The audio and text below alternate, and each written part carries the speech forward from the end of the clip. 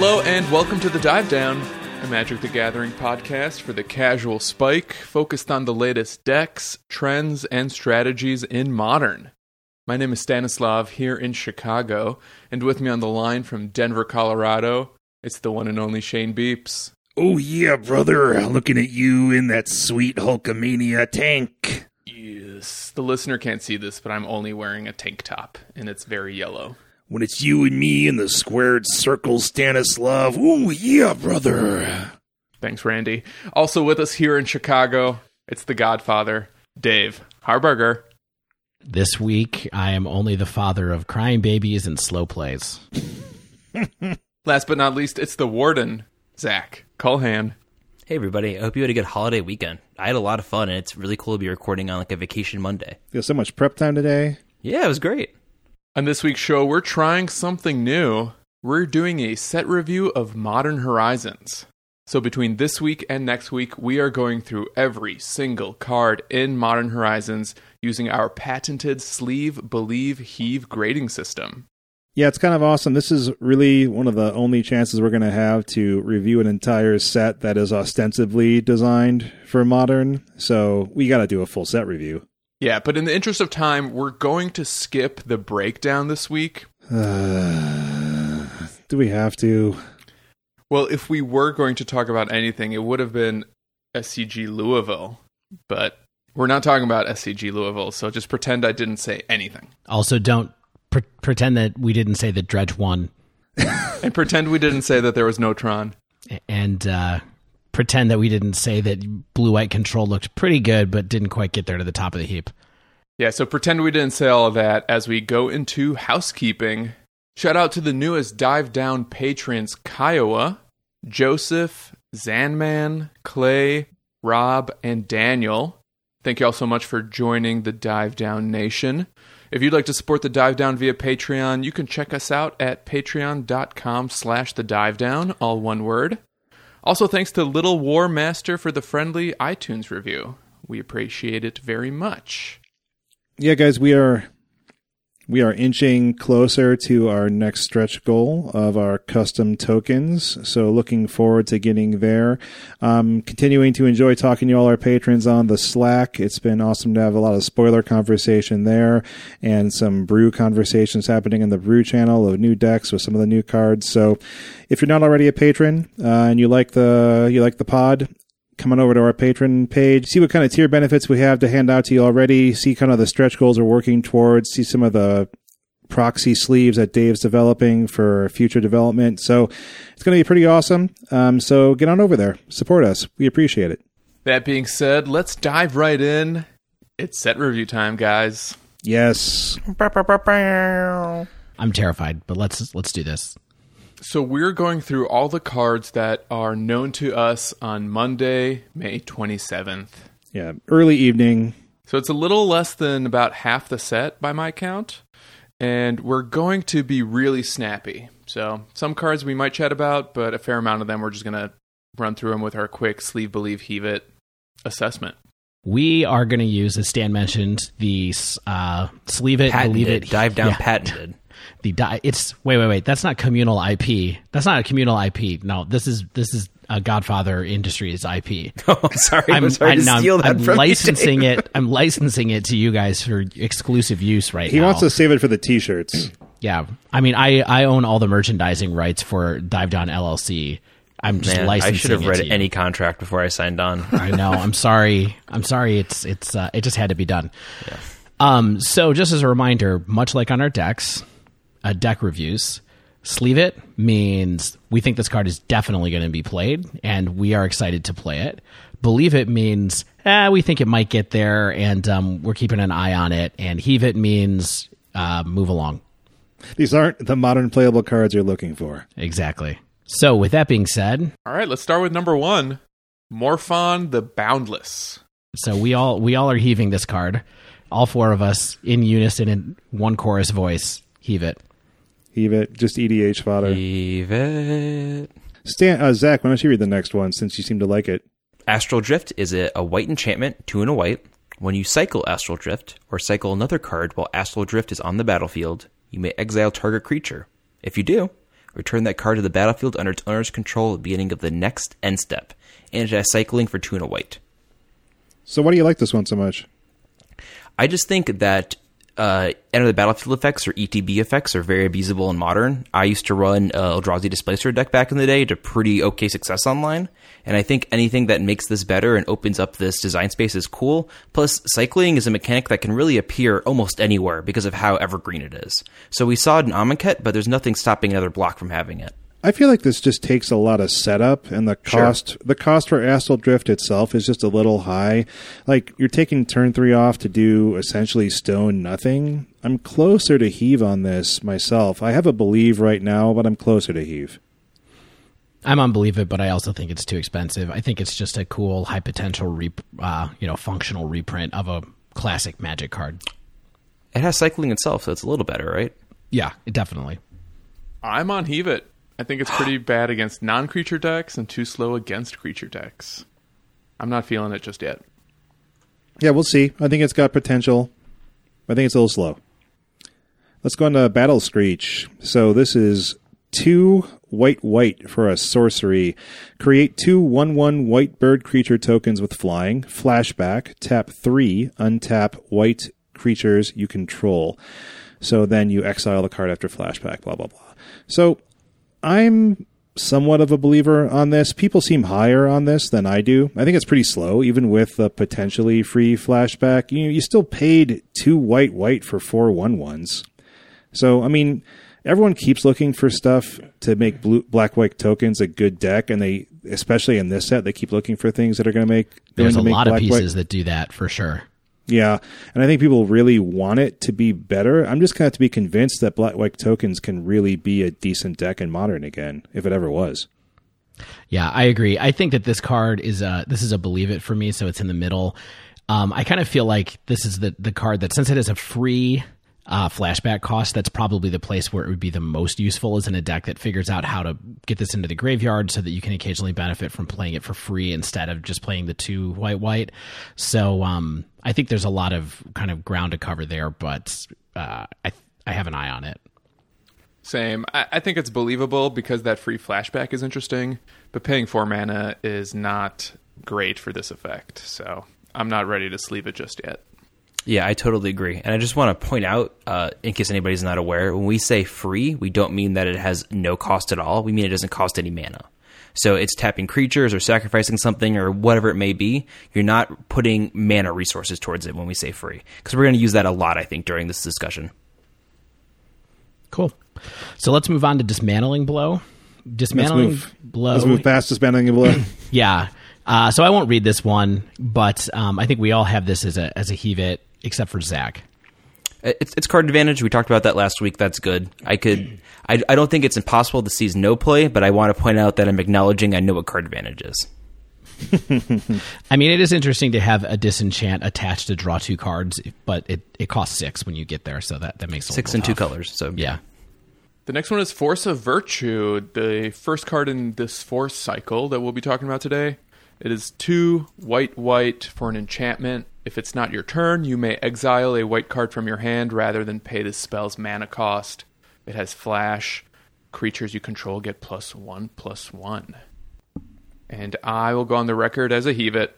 I don't think there's a deck in Modern currently that really wants this card, and I don't think Anthem effects are what a new deck need to emerge. I'm going to be a Believe It just because I think that a quote-unquote free spell is always worth testing at least. And black-white tokens, as we're going to mention I think a few times, or at least I'm going to, is a deck that I think can use this to have a more aggressive strategy. So on the fringe, but I think I'm believing it still. I'm almost a believer. I think it has to have a really good setup in order to be worth it, and that's almost like a combo deck, right? Like your setup for the first 3 or 4 turns has to be really ideal. Like what you're hoping to cast a Spectral Procession on turn 3, which also requires you having 3 white mana on your first 3 turns, and then on turn 3 you end of turn flash this in and go down an extra card. I'm nearly a Heave on this because compared to some of the other forces that we'll see, I think this is underpowered compared to it, and I'm kind of grumpy this card exists. I don't think it's good enough. I'm a believe it. I keep finding myself randomly getting in like arguments about if this card is playable or not, and somehow finding myself defending it. I think it's a very like niche card that maybe could give some decks an explosive start, but I don't think it's guaranteed to do anything. Fair enough. So next we have Generous Gift, which is a color-shifted white version of Beast Within, which is a fringe modern playable card. I personally am going to sleeve this. I like Beast Within, and I have played it in plenty of sideboard and enjoyed it. I know that it's not for everybody, but hey. Can you explain what that card does? So, Generous Gift and Beast Within by proxy are destroy target permanent. Its controller creates a 3/3 green elephant creature. Beast Within creates a 3/3 beast, so there's a slight discrepancy there, but the idea is you can destroy a permanent and its owner gets a 3/3 creature out of it. So it's good in getting rid of problem things like planeswalkers or enchantments or lands even. You could even use this on your own permanent to save it from a removal spell. I have done that before. I've done that in one with the beast token I made. So hey. What do you think, Dave? This is definitely on believe it for me. I think it's a utility card. I think it's something that gives white the ability to deal with any permanent, including a land, strangely, which is something that white doesn't necessarily have a lot of access to. So I think it's pretty expensive, but like Zach said, Beast Within pops up occasionally, and I think this card could occasionally as well. I mean, I think it pops up in decks that need to remove a problem permanent in order to like get a combo off, or you know what? You're shaking your head. I think I see it most in mid-range value decks. That's where I ran it, and that's where I see it. I just don't think that. I think this is too expensive. 2 and a white. I mean, I don't care that it can handle any permanent. It might see some sideboard play sometimes. I think it's a heave it. I'm a believer too, but I think because I can see this in some sideboards, and to be honest, I really like this for Martyr Proc. Ooh, I didn't think about that. Martyr Proc actually got a lot of cards with this, in my opinion. Yeah. So next up, we have Giver of Runes, a single white mana for a core cleric. Tap, another target creature you control gains protection from colorless or from the color of your choice until end of turn for a 1/2. So, personally, I don't think this is anywhere near as good as Mother of Runes, which is kind of the card it's emulating, because what Mother of Runes does is cause a play pattern that's very different, because Mother of Runes can protect herself, which then makes the opponent waste removal targeting Mother of Runes and then targeting the thing they actually want to kill. And so this card just really generates a 1-for-1 scenario where they have to target Giver of Runes, which so it's not really actively bad, but it's certainly no Mother of Runes. So I have to believe it. Yeah, I totally agree. I had to reread this card recently to realize that I had forgotten that Mother of Runes can target itself, which seems totally bizarre at this point, but explains why that was a very good card. I believe it. Probably not a 4 of in any decks. I don't see this being a staple of the format, but the effect is powerful, and I won't be surprised to see it start popping up in some lists. Yeah, I agree. I'm just going to go with the meta knowledge that I don't think they would want to make a Mother of Runes replacement that didn't see play, so I'm going to believe that this will because they wanted it to. We're going to talk about that with a couple of cards through the night, I think. I am decently in on observations like that, so I guess we'll see. So, Imposter of the Sixth Pride, we will be skipping. It's limited fodder. We're going to skip King of the Pride. I mean, a Cat Lord is pretty cool, but we don't think that's really playable, especially for 3. Martyr Soul is interesting. It's a Convoke card that gets some extra tokens if you bring it into play with no lands tapped. I think all of us think that's a heave, except for our friend Shane. I mean, I think it's pretty cool. It's a free spell. Free spells are free. You're taking time off to make only a decently costed body. It has no abilities, has no evasion, has no ETB effect, besides putting more counters on it. So it's probably a heave, but I can see it maybe popping up here and there. Yeah. So I'm going to talk about the next card, though, which is Ranger Captain of Eos, which is 1 white for a human soldier. It's a 3/3, so it's a 3/3 for 3. And the text says, when Ranger Captain of Eos enters the battlefield, you may search your library for a creature card with converted mana cost 1 or less, reveal it, put it into your hand, and then shuffle your library. Then there's a second paragraph that says, sacrifice a Ranger Captain of Eos. Your opponents can't cast non-creature spells this turn. Woo-wee! Yeah, a lot of card text on this one. Yeah, the second bit is the really hard to analyze stuff, but yeah. Let's talk about the first part. I don't think it's that hard to analyze. That second bit is crazy good. Wait your turn. Wait your turn. I think it's not as good as people think it is. So, but let's talk about this. So the first thing I would say is this is the first card in this set that all of us have as a sleeve it. All four of us think this card will see play for sure.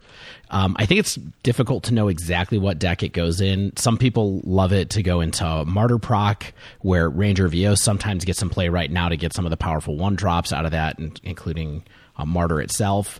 I think that some people like cards like this in something like Death Shadow, although, Ranger of Eos is maybe a little better in Death Shadow, splashing for card advantage because you can get 2 Death Shadows with it instead of just 1. I do think that it just on its face, this is a really, really powerful card, and being able to get a utility creature, or maybe you get a Giver of Runes even, or something like that, if that turns out to be playable, are all good things. So what do you guys think about that big first paragraph?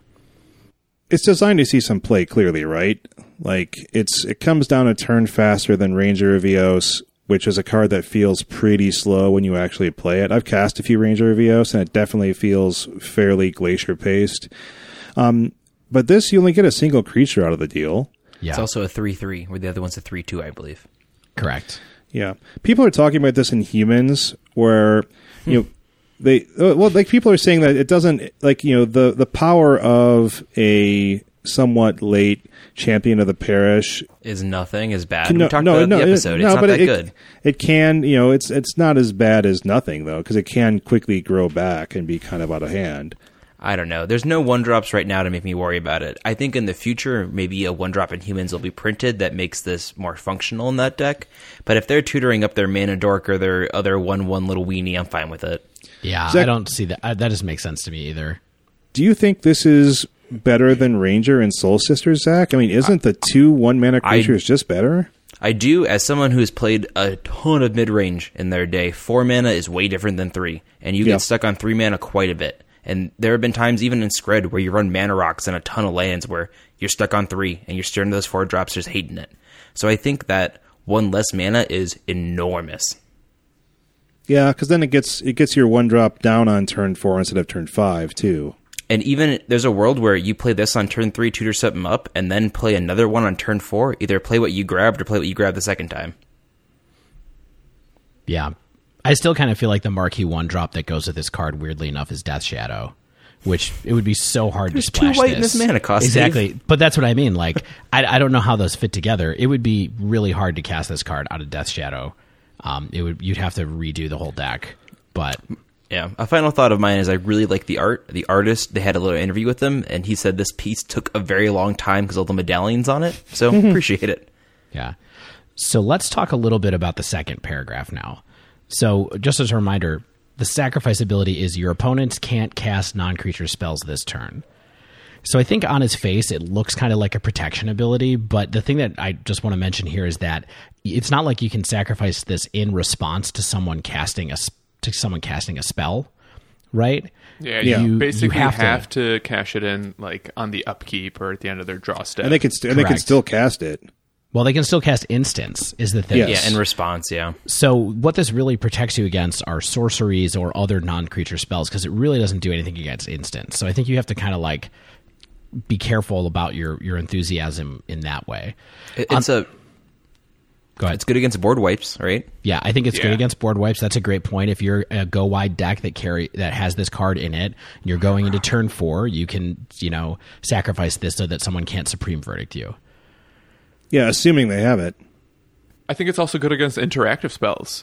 You crack this at the upkeep or draw step, and then whatever you cast, you know that your opponent can't counter it or destroy something in response. Right. So that's if you wanted protection for one of your spells to do something with, right? That makes a ton of sense to me too.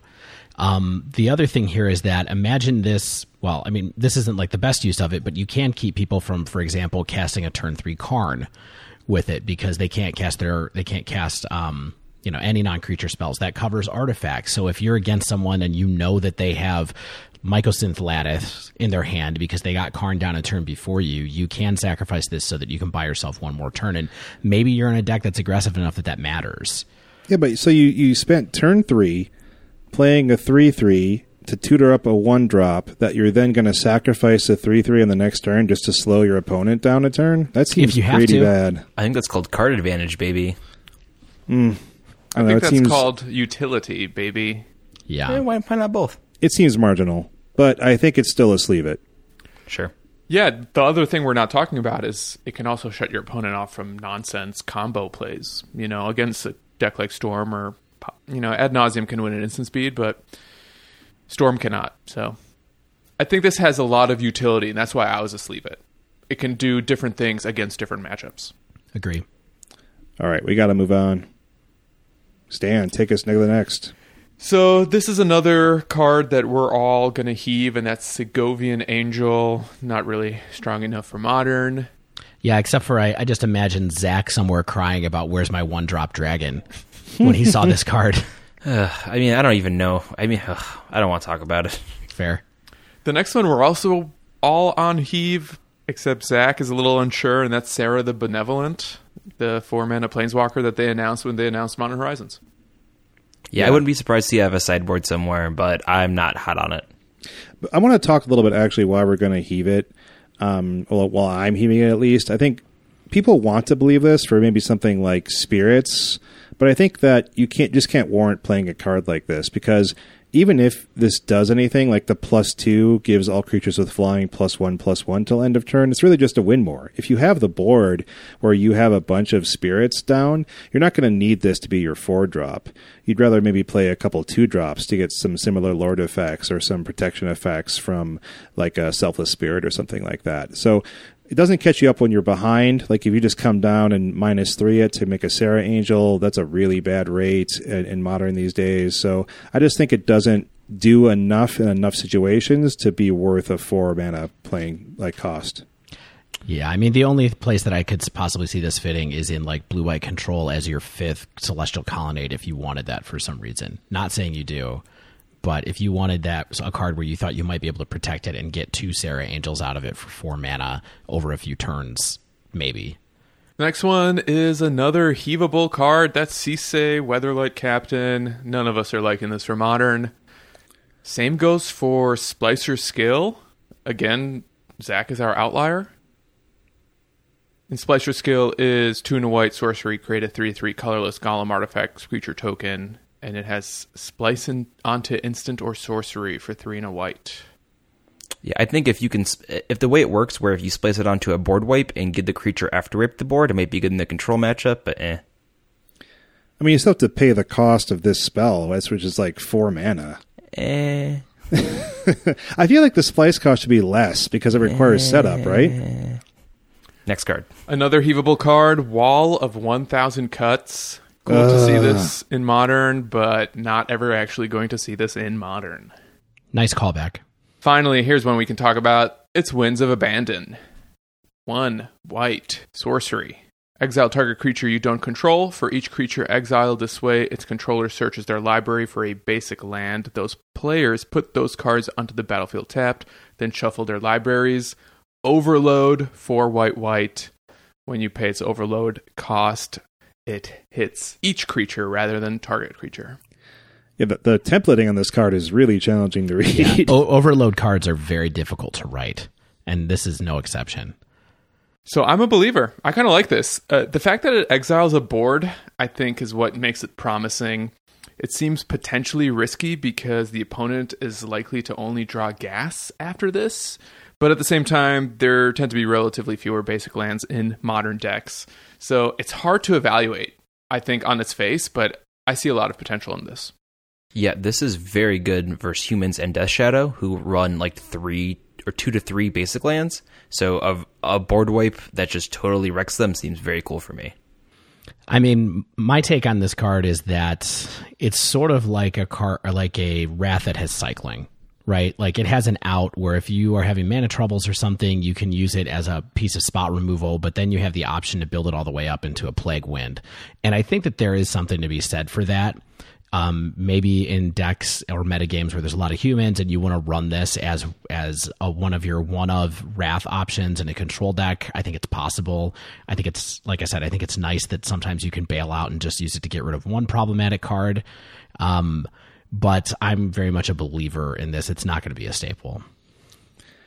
I think this is a heave. I don't think this is for Modern. I think white-based control decks already have their Wraths at 4 and their Path effects at 1. I think this is really an EDH card where you can easily get up to the 6 mana required to do the overload cost, and then you just destroy all your opponent's boards. I think that's what it's designed for. I understand what you're saying with the flexibility there, Dave, and the kind of the 2 mana out, but I don't think it gets there, especially at sorcery. So moving forward, Wing Shards, I think we are all heaves on, or non-believers. I don't know what deck wants this card. Same for Zhalfirin Decoy. It seems neat. I like that there's a zebra with a unicorn horn, but beyond that, no. I like that you said Zhalfirin so effortlessly. Come on. Well done. Next, we have some real meat right here with Archmage's Charm. 3 blue for an instant. Choose 1. Counter target spell. Target player draws 2 cards. Or gain control of target non-land permanent with converted mana cost 1 or less. So I am not personally going to sleeve this card, but I certainly believe it. 3 blue is apparently not that hard to get with how often I see Cryptic Command running around, and these are 3 pretty powerful abilities. Be Still My Heart. This is a stand card if I've ever seen a stand card, and I think I'm buying a playset just out the gate. Nice. So I really like this for Blue Moon or Kiki Jiki decks. I think the Secret is actually never really holding it. And the way I see myself trying it at first is holding up 3 mana and either countering something, and if my opponent does nothing, cashing it in right away to get through the deck.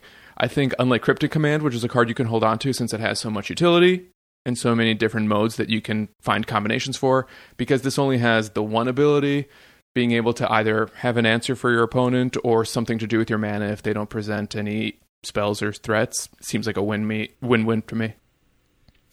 Stan, I hate to be disagreeable. No, you don't. That's not true. Yeah, what are you saying? So you're aware that this card has a 3 blue casting cost and Kiki Jiki has a 3 red casting cost. Yes. Correct? And that's not really an issue when you have spells that cast for red and blue.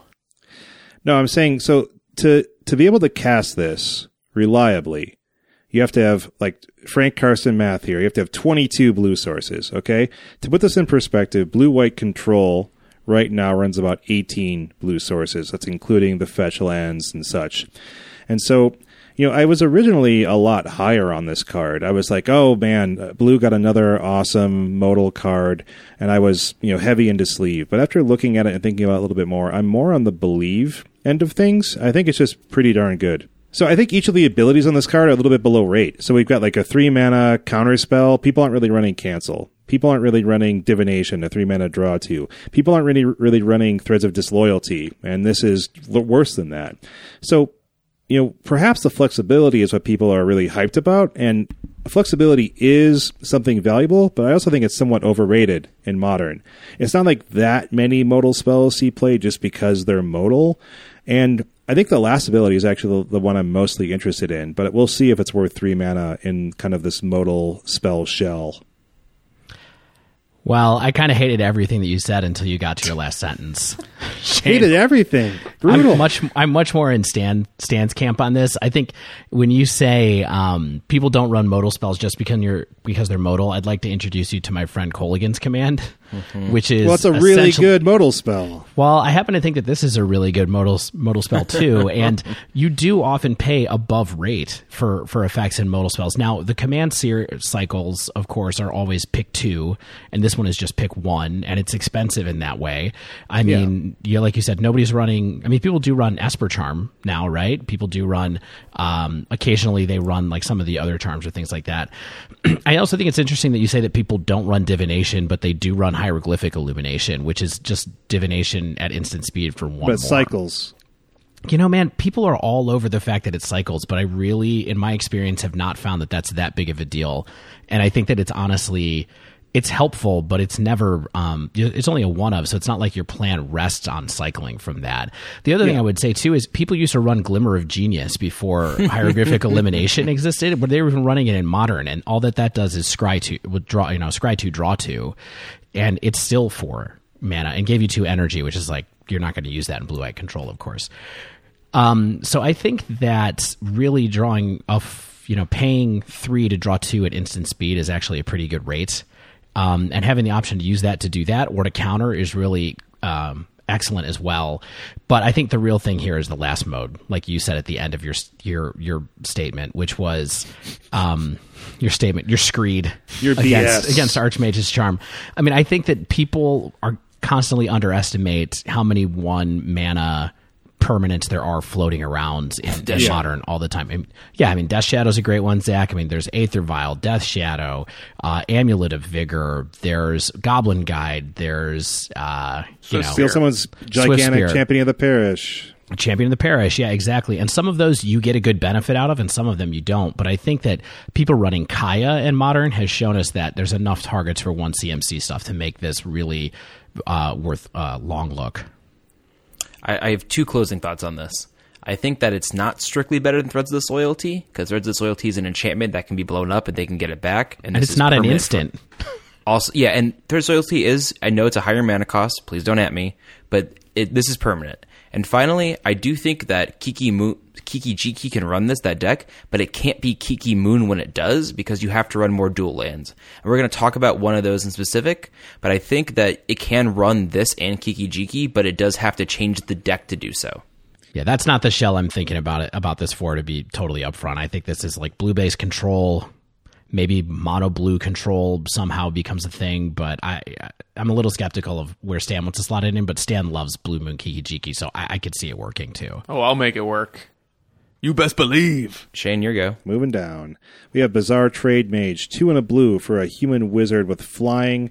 When Bazaar Trade Mage enters the battlefield, draw 2 cards, then discard 3 cards. He's a 3/4. So, this is good. I'm a believer. It's got a good rate. Has evasion, is a human, is a wizard, has a good ETB effect that we know can support busted or just powerful things. So why not? Yeah, sustained. Yeah, I don't have much to add to that. Yeah, we like it. It's unclear where it goes, but I just think it's sort of like that's what it is. I honestly think I kind of like it more than Terramander and Phoenix, even though I'm not necessarily convinced it belongs in Phoenix, but being able to do the Phoenix plan makes it a little more interesting to me than Terramander was when it first came out. Yeah. I got a deck for you for this card. Bridgevine. Next. Okay, so we're going to skip over Chiller Pillar, which has an excellent name, but he is not the guy for Modern. We're going to skip over Choking Tethers and Exclude as well. I think those are all Hevits. And we're going to come right up to Fact or Fiction. So I'm going to read it once I get it opened. Fact or Fiction is an instant. It costs 3 colorless and a blue, and it says reveal the top 5 cards of your library. An opponent separates those cards into 2 piles. Put 1 pile into your hand and the other into your graveyard. And that's it. So I have this as a sleeve it. I think it's a little bit of nostalgia because I definitely played back when Fact or Fiction was dominating Standard at the time in, I don't know, 1999 maybe, or 2000 when this card was actually printed, maybe a little later. And I really want this card to be good. I'm going to try it in blue-white. I don't know for sure that it is going to be good, but I really, really want it to, so I gave it a sleeve it.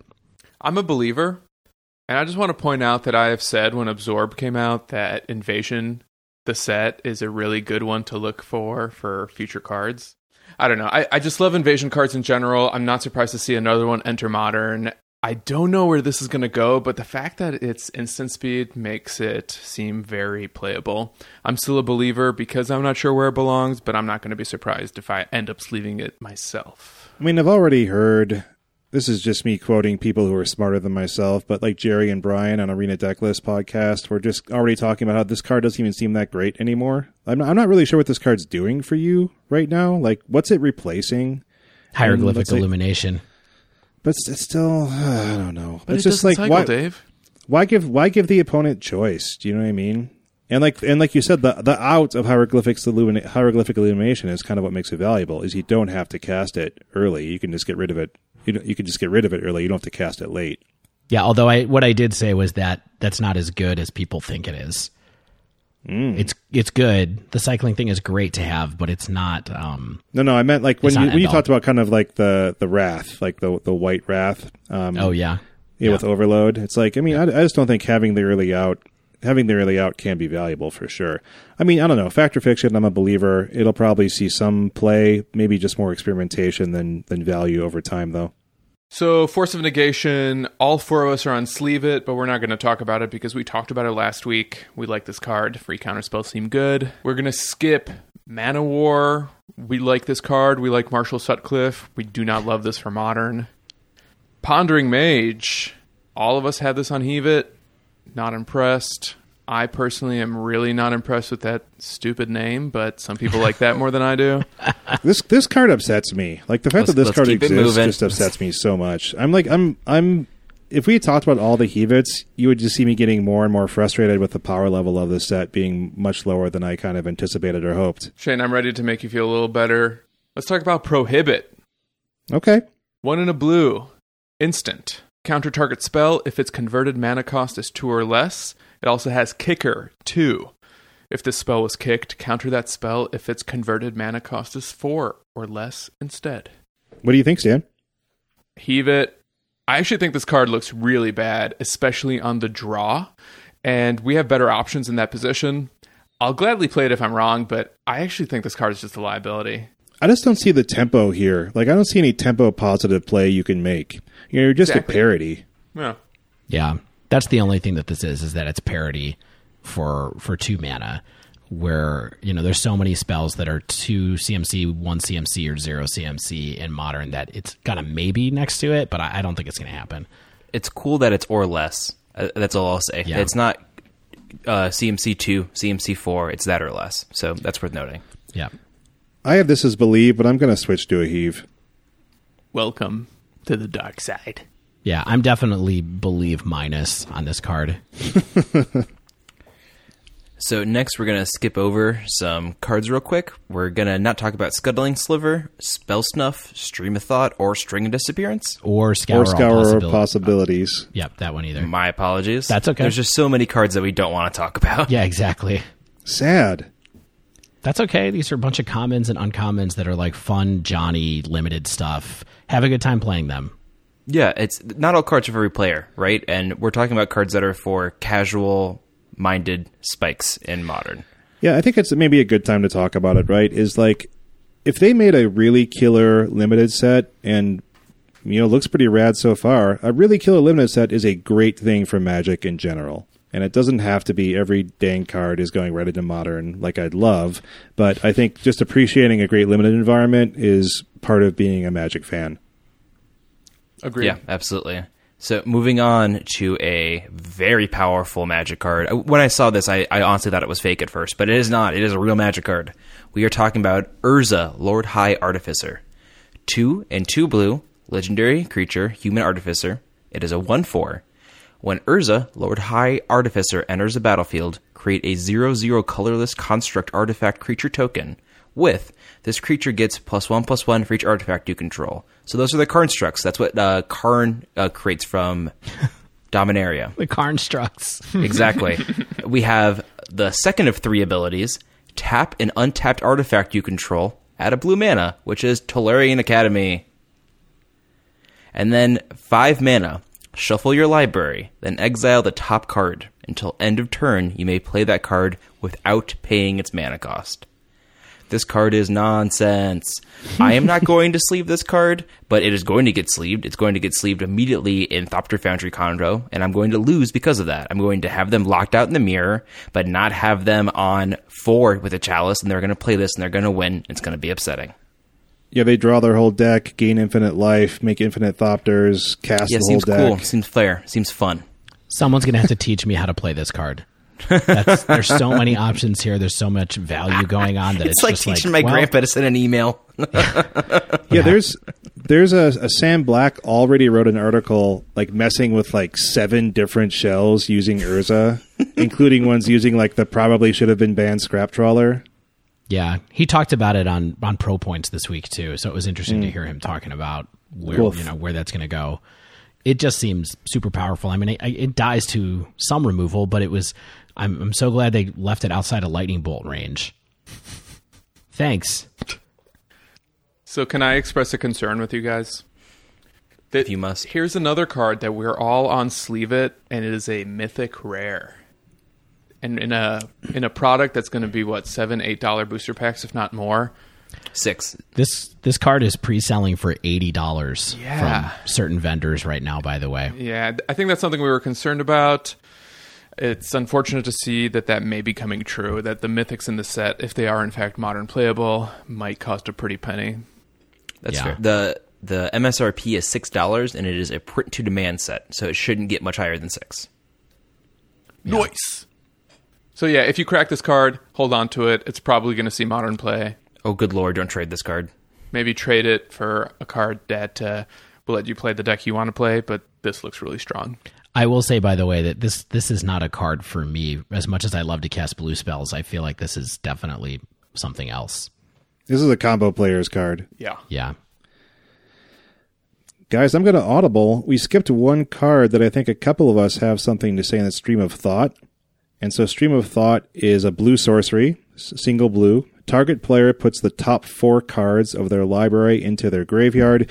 You shuffle up to 4 cards from your graveyard into your library. It also has Replicate, 2 blue. And Replicate reads, when you cast this spell, copy it for each time you paid its Replicate cost. You may choose new targets for the copies. So I don't think the Replicate has much to do with why I'm a believer of this card. But hear me out here. So the main thing I'm looking at... I cannot wait to hear you out here. Why did you take us back to this garbage? Yeah, I'm a little upset. I'm trying to be snappy, and you're weighing me down. So hold on. So hear me out. Okay, so the main thing I'm looking at here is that it fills the graveyard really quickly, more quickly than Thought Scour, which gives you 3 cards in the yard. I get it doesn't replace itself, but you can on turn 1 have 5 cards in your graveyard. 6 with a fetch land, 7 with a bauble, Mishra's Bauble. That 8 is with not a Street bad. Wraith. That's not a bad thing Street for Wraith. some decks that run blue. So I don't think it's amazing, but I think it has some playability. For Delve. I gotta say, Shane, I was gonna heave it until I read your assessment, and I am buying it. I think that the overload cost, I think that the replicate cost is essentially flavor text. I don't really see that ever coming in handy, but it was easy for me at first to just see this as a mill card. But being able to target yourself and doing maybe some kind of Gurmag Angler thing, I actually kind of like it. You guys, come on. This is insane. There's already a card that's better than this if that was actually good. Yeah, you're right. What is it? Which one? It's called Tome Scour. It costs 1 blue, and its target player puts 5 cards into their graveyard. So if your theory was correct, people would be thinking about playing Tome Scour, which is like M14 draft garbage. But you do get the added benefit of the 4 cards going back into your library for some reason. Come on. Look, this is not you good. just talked about it going on turn 1. Okay, I know. Okay, you are insane. Okay, let's move on. Let's move on. Guys, I just want to acknowledge it. This is garbage. Let's talk about some more garbage. Okay. Dave. Actually, Shane, you're up next. Oh, no, yeah. I guess you went. Yes, I went. Did you read Urza? I threw away Cabal Therapist. Oh, okay. So I guess since Shane wanted to talk about Tome Scour's reprint, I'm going to read Cabal Therapist, which is 1 black. This is one of the preview cards from the original Modern Horizon preview. It is a 1/1 horror. It has Menace. And at the beginning of your pre-combat main phase, you may sacrifice a creature.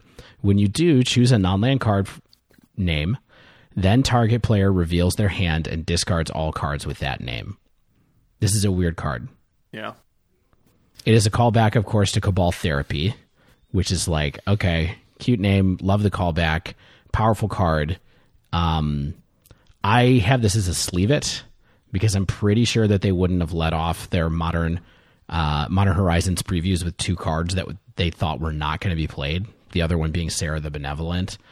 So I have a hard time figuring out what shell this is going to go in, but I do think that this is a card that's powerful, especially when paired with things like Thoughtseize and Inquisition of Kozilek to do that kind of like insidious thing where we pop out a couple of creatures, we Thoughtseize somebody, and then we know what's in our opponent's hand, and we get extra cards off of it. Here's my issue with that play pattern, though, Dave. Well, I want that to work really well, but I don't really get how you sequence your cards in order to really take advantage of this with any kind of efficiency. So, like, you can't even, even if you play this turn 1, right? You can't then cast a turn 2 Inquisition or Thoughtseize, see their hand, and then sacrifice Cabal Therapist because it happens at the beginning of your pre-combat main phase. And so, like, when the heck are going to use this ability? Like, turn 3? Like, maybe in game 2 and 3, when you know the deck and it's like a combo deck or something like that, you can then pop this even earlier to do like a Thoughtseize effect, but isn't Thoughtseize just enough for me there? Yeah, I mean, I think it's to help you double up, and maybe you still get to attack with this because it has Menace, so it's going to take a while to get blockers in front of it in Modern. So I just feel like there's some shell that kind of uses this to do maximum disruption on somebody. I just wish you could use it a little bit more quickly, like combining with your other hand disruption spells, but you just can't. Yeah, the earliest you can go off with it is basically turn 3, right? If you turn 1 it, you're shooting in the dark. If you turn 2 play it, you might have some more information, but you don't get to sack anything until turn 3. You can't even do it turn 1 because it's at the beginning of your pre-combat main phase. I just mean if you play it turn 1. Oh, sure. Then you're still shooting in the dark at the beginning of turn 2. Exactly. This is another quote-unquote free sack outlet for the fabled Hidden Behind the Veil Aristocrats deck. So maybe it's something for that, and we'll talk about that later with a few other cards, but I'm soft on it. It seems cool, but it seems slow. I'm ready to be proven wrong. Yeah. I think the fact that it's 1 mana is probably the best feature about it, and why it is easy to believe that this could find a home one day. Yeah, exactly. But I think we can all agree that it's hard to evaluate since the home isn't obvious, and it makes me wonder if this is the type of card that could help introduce a new deck to the format, which is something that everyone's sort of keeping an eye on with this set. Aristocats. Yeah. So we're going to skip over Changeling Outcast. Correct? Sad Grandpa. Everybody's heaving that one. I mean, interesting that it's a 1 CMC Changeling, but whatever. I see him more as a despondent uncle. Yeah, someone who comes to Thanksgiving and really wants to talk to you about policy. Crypt Rats is a great callback card, and definitely a card that was in need of a reprint. I buy-listed a stack of these from Visions for like $6 a piece last year. So it's a pauper card that sees play sometimes, so I'm glad to see some people getting relief there. Also, I think it's worth noting that I don't think there's another Pestilence effect available in Modern anywhere, and Pestilence itself is not legal in Modern. Pyrohemia. Okay, thank you. I was trying to figure it out the other day. But, yeah. I know every red card in Modern, just FYI. Cool effect, but pass on this card. Diabolic Edict we're kind of all out on because we already had Liliana's Triumph for the last 15 days or whatever. So it's nice to have a couple of edicts to choose from. I think I will play Diabolic Edict just because I like the art better than Liliana's Triumph, if I ever needed that. I think that we could talk a little bit about Dredgescape Sliver, though. And so I will hand it over to Stan to read it. Dredgescape Sliver, 1 and a black. Creature Sliver at uncommon. Each Sliver creature in your graveyard has Unearth 2. And Unearth 2 is you pay 2 to return this card from your graveyard to the battlefield. It gains haste. Exile it at the beginning of the next end step, or if it would leave the battlefield, unearth only as a sorcery. So I'm going to say this a lot for all the slivers we talk about today, but I had a really hard time evaluating the slivers in general because it was always a fringe tribal deck in Modern that some people had a lot of fun playing with. Wasn't a deck that put up a ton of results.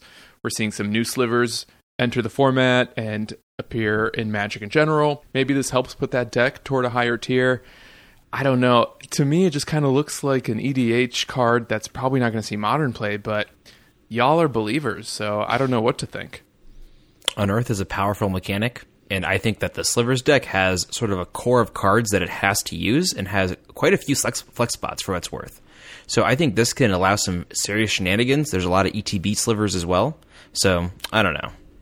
I am a believe it. So I agree with you that Unearth is very powerful, but I think for this card to really see impact, it has to just set up a single game-winning play, right? You unearth a bunch of creatures, do something wild, and win the game on the spot. I mean, there are slivers that give. There's Mana Weft Sliver, for example, that gives slivers the ability to tap for mana, and so what you can do is potentially. Now, again, I'm not someone who super loves the sliver deck either. Yeah, that's Shane. But there's a lot of, I know. There's a lot of toys there for, especially if you have a wide board and then you want to bring back a bunch of people, a bunch of slivers that have enter the battlefield effects. Like Zach was saying, you can unearth a bunch of your graveyard, bring them back. So I think that this one, I'm a believe it just on the basis of how powerful Unearth can be. I think that there's lots of slivers that give such powerful abilities that they're removal magnets. And so you can unearth those or unearth something flexible that is already hit the bin, right? Like you're like, I need some life. I'm going to unearth a life gain sliver. I can give all my slivers flying and just kill them off if I unearth. This is the one that gives all my slivers flying. I think that there's a sliver that destroys artifacts and enchantments. There's enough really powerful slivers that your opponent wants to remove them and to keep them off the board, that if you get them back late in the game, it can set up either a game winning or a game swinging effect. 100% totally agree with that. Yeah, and this one has Unearth itself, so even if you let's say you get Wrathed, but you somehow have like 8 mana in play because the game has gone really late, you know what I mean? You can unearth this and then unearth a couple of other ones. They all have haste and maybe swing in for the last couple of points of damage. I like it. I like it, Dave. You can just make a bunch of land drops. I will say the cool thing about Unearth is you can't interact with a counterspell. So, right. Even if your control player is holding up counter magic, there isn't a ton that they can do if you just start unearthing your slivers with your fabled 8 mana. So we're going to skip over Feaster of Fools. 3 mana, 6 mana 3/3 flyer with a bunch of text is kind of cool, and I like demons in general, but this one's not for modern. But so what we're going to talk about is Force of Despair. So this is the black card in the Force cycle, 1 and 2 black, instant. So if it's not your turn, you may exile a black card from your hand rather than play the spell's mana cost, and then destroy all creatures that enter the battlefield this turn. I personally am a sleeve it. I think this is a very cool card. Raz at 3 mana are very powerful, and there's some fringe utility with stopping something like a Kiki combo or the cat combo as well. I mean, I would really quickly like to say that the thing that I'm the most scared of, or the most would like to stop with this, is Primeval Titan decks. Oh, to be honest, like this is the type of thing that I'm always sitting there. I'm like, I got destroyed because I didn't have, mana up on turn 2, and I'm getting hit by 18 points from a Primeval Titan because they went crazy. So it just seems like a little bit of a safety valve like that. Why not just play Slaughter Pact though? Like, because you can't necessarily pay for it on the next upkeep, and you just lose. Yeah, and you're never going to lose to Force of Despair. Yeah, I mean, I think this kind of effect already existed, right? Like, no. Not 0 mana board wipe now. But it's not a 0 mana board wipe. I think calling it a 3 mana Wrath is a little disingenuous. No, it's 0 mana. We just said. Okay, I don't think it's a 0 mana Wrath. Like, it's not a Wrath. It's just it gets rid of what came into play, entered the battlefield this turn. That's fair. So I think it's a sideboard card. It's probably playable. I'm a believer. Here's the real issue though. For something like Dredge, it doesn't exile because that's not really something in Black's color pie typically, I believe. So like, maybe some kind of world where like Saheeli combo exists as like some kind of real deck. Which I don't think it really. It certainly does. Yeah, it's putting up real results. So I mean, it can protect against creature combo stuff, but like I said, I think Slaughter Pact can do the same thing if you really want an effect like this. No. But I just said that you lose to Slaughter Pact if someone goes off on turn 2 or on their third turn, and you only have 2 lands in play. You just lose. turn 2 is pretty rare even for Primeval Titan decks. Titan goes off turn 2 a fair amount, I feel like. I was a believer until I heard Dave's point about Primeval Titan, and now I am ready to sleeve this. At first I thought it was going to be a sideboard card that comes in against creature matchups.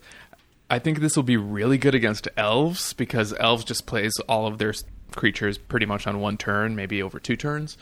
But being able to deal with Prime Time, being able to deal with, Kiki Jiki or Cat tokens, I think this card's going to be pretty real. It kills Phoenixes. But not exile them, which is huge. Does not exile them. Yeah, but I mean, look, it doesn't have to take care of them permanently in the case. I think it's that the lack of exile is a bigger ding against Dredge than it is against Phoenix, where occasionally you just need like one more turn to kill them, and then they put 3 Phoenixes in play and try to haste attack you, and you just kind of go, all right, I'm going to ditch 2 cards to buy myself another turn. I think this is definitely going to see some play out of the boards here and there. Dave, on behalf of all Phoenix players, please stop exiling my birds. I need them to come back. Feel free to spare them. I don't care. I've been playing Phoenix a lot again lately too. Badly, by the way, but poorly. It's cheap enough to rent on Mana Traders again, so I've been back on that deck. That's funny. All right. So, moving on from Force of Despair, we have Headless Spectre. We're all going to skip that. Plague Engineer is next. So Plague Engineer is 2 and a black. It's a carrier creature. I can't remember seeing that creature type before. I'm sure it There's has a been. saga. So we've got Death Touch. As Plague Engineer enters the battlefield, choose a creature type. Creatures of the chosen type your opponents control get -1/-1. It's a 2/2. I'm a believer. It's a pretty surprisingly cool card. It's likely going to trade for something, frequently maybe be a 2-for-1. I'm not sure the -1/-1 is really enough, however, especially at 3 mana. It can protect against certain combos, I suppose, like maybe the Felidar Saheeli combo, because Felidar Guardian would have no power. It's a 1/4, or a Thopter Sword combo, things like that. Yeah, I mean, I mostly agree with you, Shane. I think that it's like right on the fringe of being a good sideboard card. Sure. I will say I'd like to point out a couple of things that it does kill that maybe is a little less obvious. It does kill Thalia's Lieutenant. By the way, And Thalia. Coming into play, it kills Thalia, it kills Noble Hierarch, it kills Champion of the Parish. So if you were to play this against humans, I think it's actually a decent-ish card there if you needed it for some reason out of a black deck that couldn't afford to run Wraths or something like that. So I think it's a good card to just have around in the format in case there are linear kind of tribal decks that get out of hand. So I'm definitely on Believe It for this one. Same. I think this card is pretty cool. I like that it's non-legendary because having multiples on the board actually seems great. Believe It. I'm going to hold on to mine if I open any. Yeah, I'm a strong believer on this one as well. I have a friend who plays Rock Jun builds, and they had an interesting point that you can bring this out of the board in the mirror, and it's only one-sided. So you can name Lorgoyf, and your Goyfs kill your opponent's Goyfs. That's a little fringe, but it being one-sided is very interesting and powerful, and I think that's the point to take away from that. This is good in any matchup where you would bring in Staticaster. Good point. Yeah, that's a good point. I mean, that's an interesting way to think about it. Maybe even better. Interesting. I don't know. It serves a slightly different purpose because you can't always change the creature type. So I don't know if it's as good against something like Affinity that Staticaster was, but I like giving black decks that Staticaster effect. Name Thopter, never let him have one. Exactly. So we're going to skip over Sling Gang Lieutenant. We're all heaves. We're also going to skip over Umezawa's Charm. He looks very charming in it, though. Oh, what a handsome man, seriously. He's like, hey, remember my sword? Here's what it does. In charm form. We are going to take a minute to talk about Undead Augur. Black for a 2/2 zombie wizard. Whenever Undead Augur or another zombie you control dies, you draw a card and you lose 1 life. I'm a believer. Relevant creature type that gets you card advantage. Not sure if this is what breaks open zombies as a relevant tribe in Modern, but honestly, I wouldn't be surprised if this is going to be good enough for that deck if and when it finally emerges. Yeah, to me, this feels like a card that they knew would be a mistake for Standard. Because I'm looking at this, and the power seems very unreal. And I feel like they didn't want this to dominate an era. And also, in Modern, the synergy with Gravecrawler is there. Like, you can, if you have a sack outlet, you can keep, every time you have a black mana, you can draw a card and get Gravecrawler back, which seems very good. Yeah. I am, right now, I'm on the cusp of believing in sleeving. I've always think zombies are a really cool tribe. I think they're always really neat.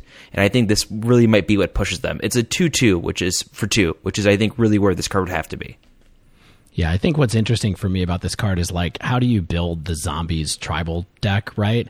Is it maybe around sacrificing and things like that instead of... Because there are a bunch of zombie lords, right, too, that don't see play. That's kind of like, maybe that's not the way that deck goes, and it's much more about, coming back out of the graveyard, sacrificing them for some kind of incremental gain and just burying people in card advantage. So, I mean, I think this is a cool card. I think it's clearly valuable and powerful for the cost, so that's why I have it as a Believe It.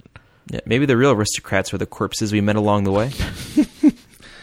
Yeah, I'm a believer of Undead Augur. I'm not sure it really pushes zombies into anything super competitive, but it's like a cool, nice ability. I think it's something fun for people to build with.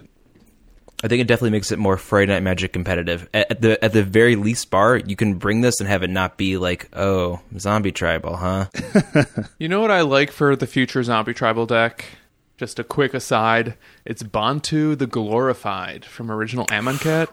Ooh. Being able to sack your creatures, get a scribe before you decide what to draw with this card. I don't know. Dare to dream, I guess. We're going to skip over Venomous Changeling. It's limited fodder. someone joked about playing this in the Scraggins build because it's technically a dragon, but we're not doing that. Yeah. What we are going to talk about, though, is Yawgmoth Thran Physician. 2 and 2 black for a legendary creature, human cleric. It is a 2/4, also out of bolt range. It has protection from humans. Pay 1 life, sacrifice another creature, put a -1/-1 counter on up to 1 target creature, and draw a card. And then the third ability, 2 black, discard a card, proliferate.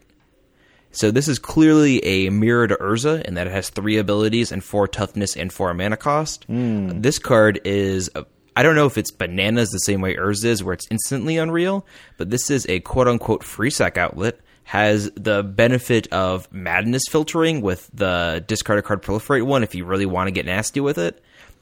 I don't know if I'm saying sleeve it because I don't know an immediate deck, but I believe this card. 3 relevant abilities in Modern and out of bolt range, this seems good. And you can, once again, we talk about this Fabled Aristocrats deck.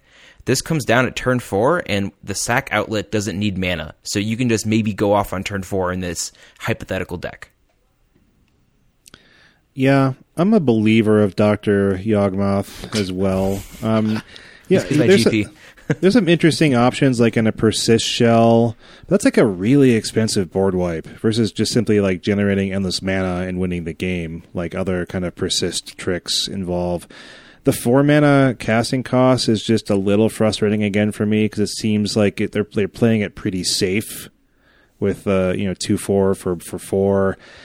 I think it does enough interesting stuff, like you said, Zach, to probably see some kind of play, but it's not like overtly overpowered out of the box to me. Yeah, I gotta say, I am believe minus. I'm not really convinced that this is good enough. It seems like a pretty clunky engine that needs a lot of setup.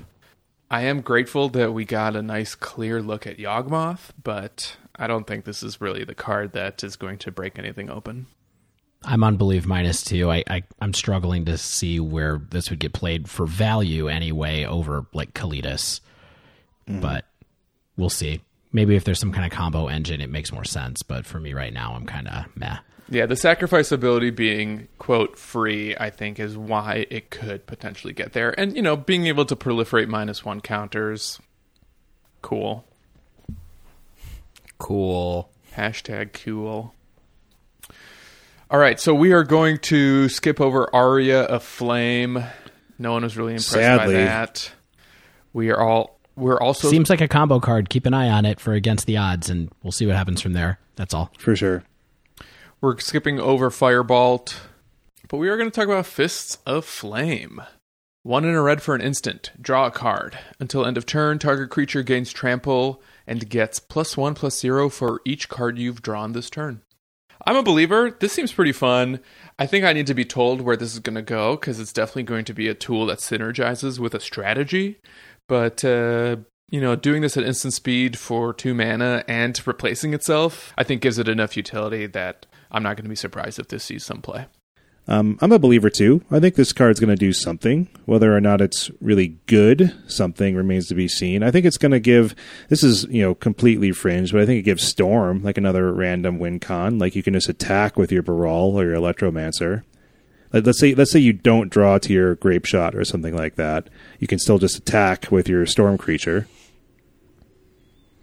I'm going to believe too, not for that reason, but just because I will one day lose to this card, and I'll think my opponent's like, oh, you're drawn 7 cards? I don't care, whatever, it's fine. Oh, wait, what? You swing for 12? Oh, man, I lose now. Yeah.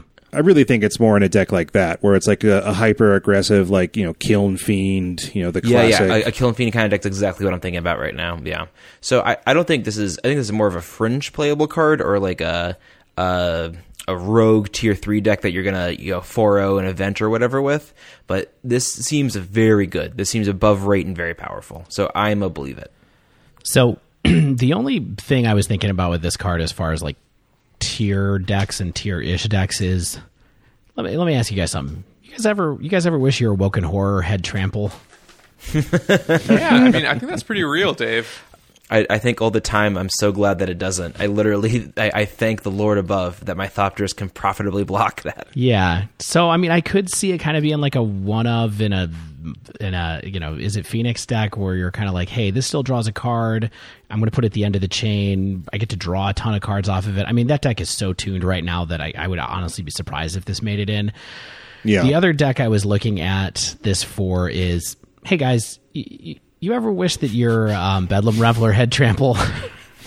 Dave, every day I wake up and I just wonder why it doesn't. Because I kind of feel like that's another card that this could see some play with too, which is kind of like mono red Phoenix. Who knows? Sometimes maybe you just fly over and you don't even care about the tramples. So I do feel like it fits in that little constellation of decks as well.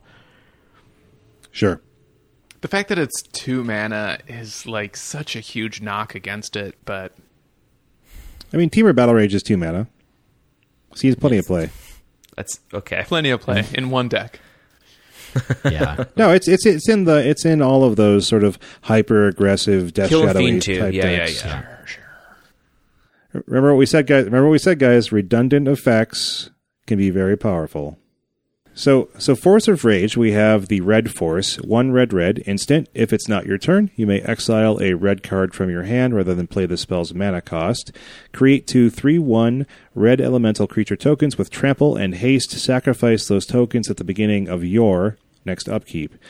So, man, I feel like I'm a believer, but please tell me if and why I'm overrating this card. I feel like 6 trample power across 2 bodies. Is that really that bad for 3? Even if you're not casting it to be like some blockers as the force part of it, really.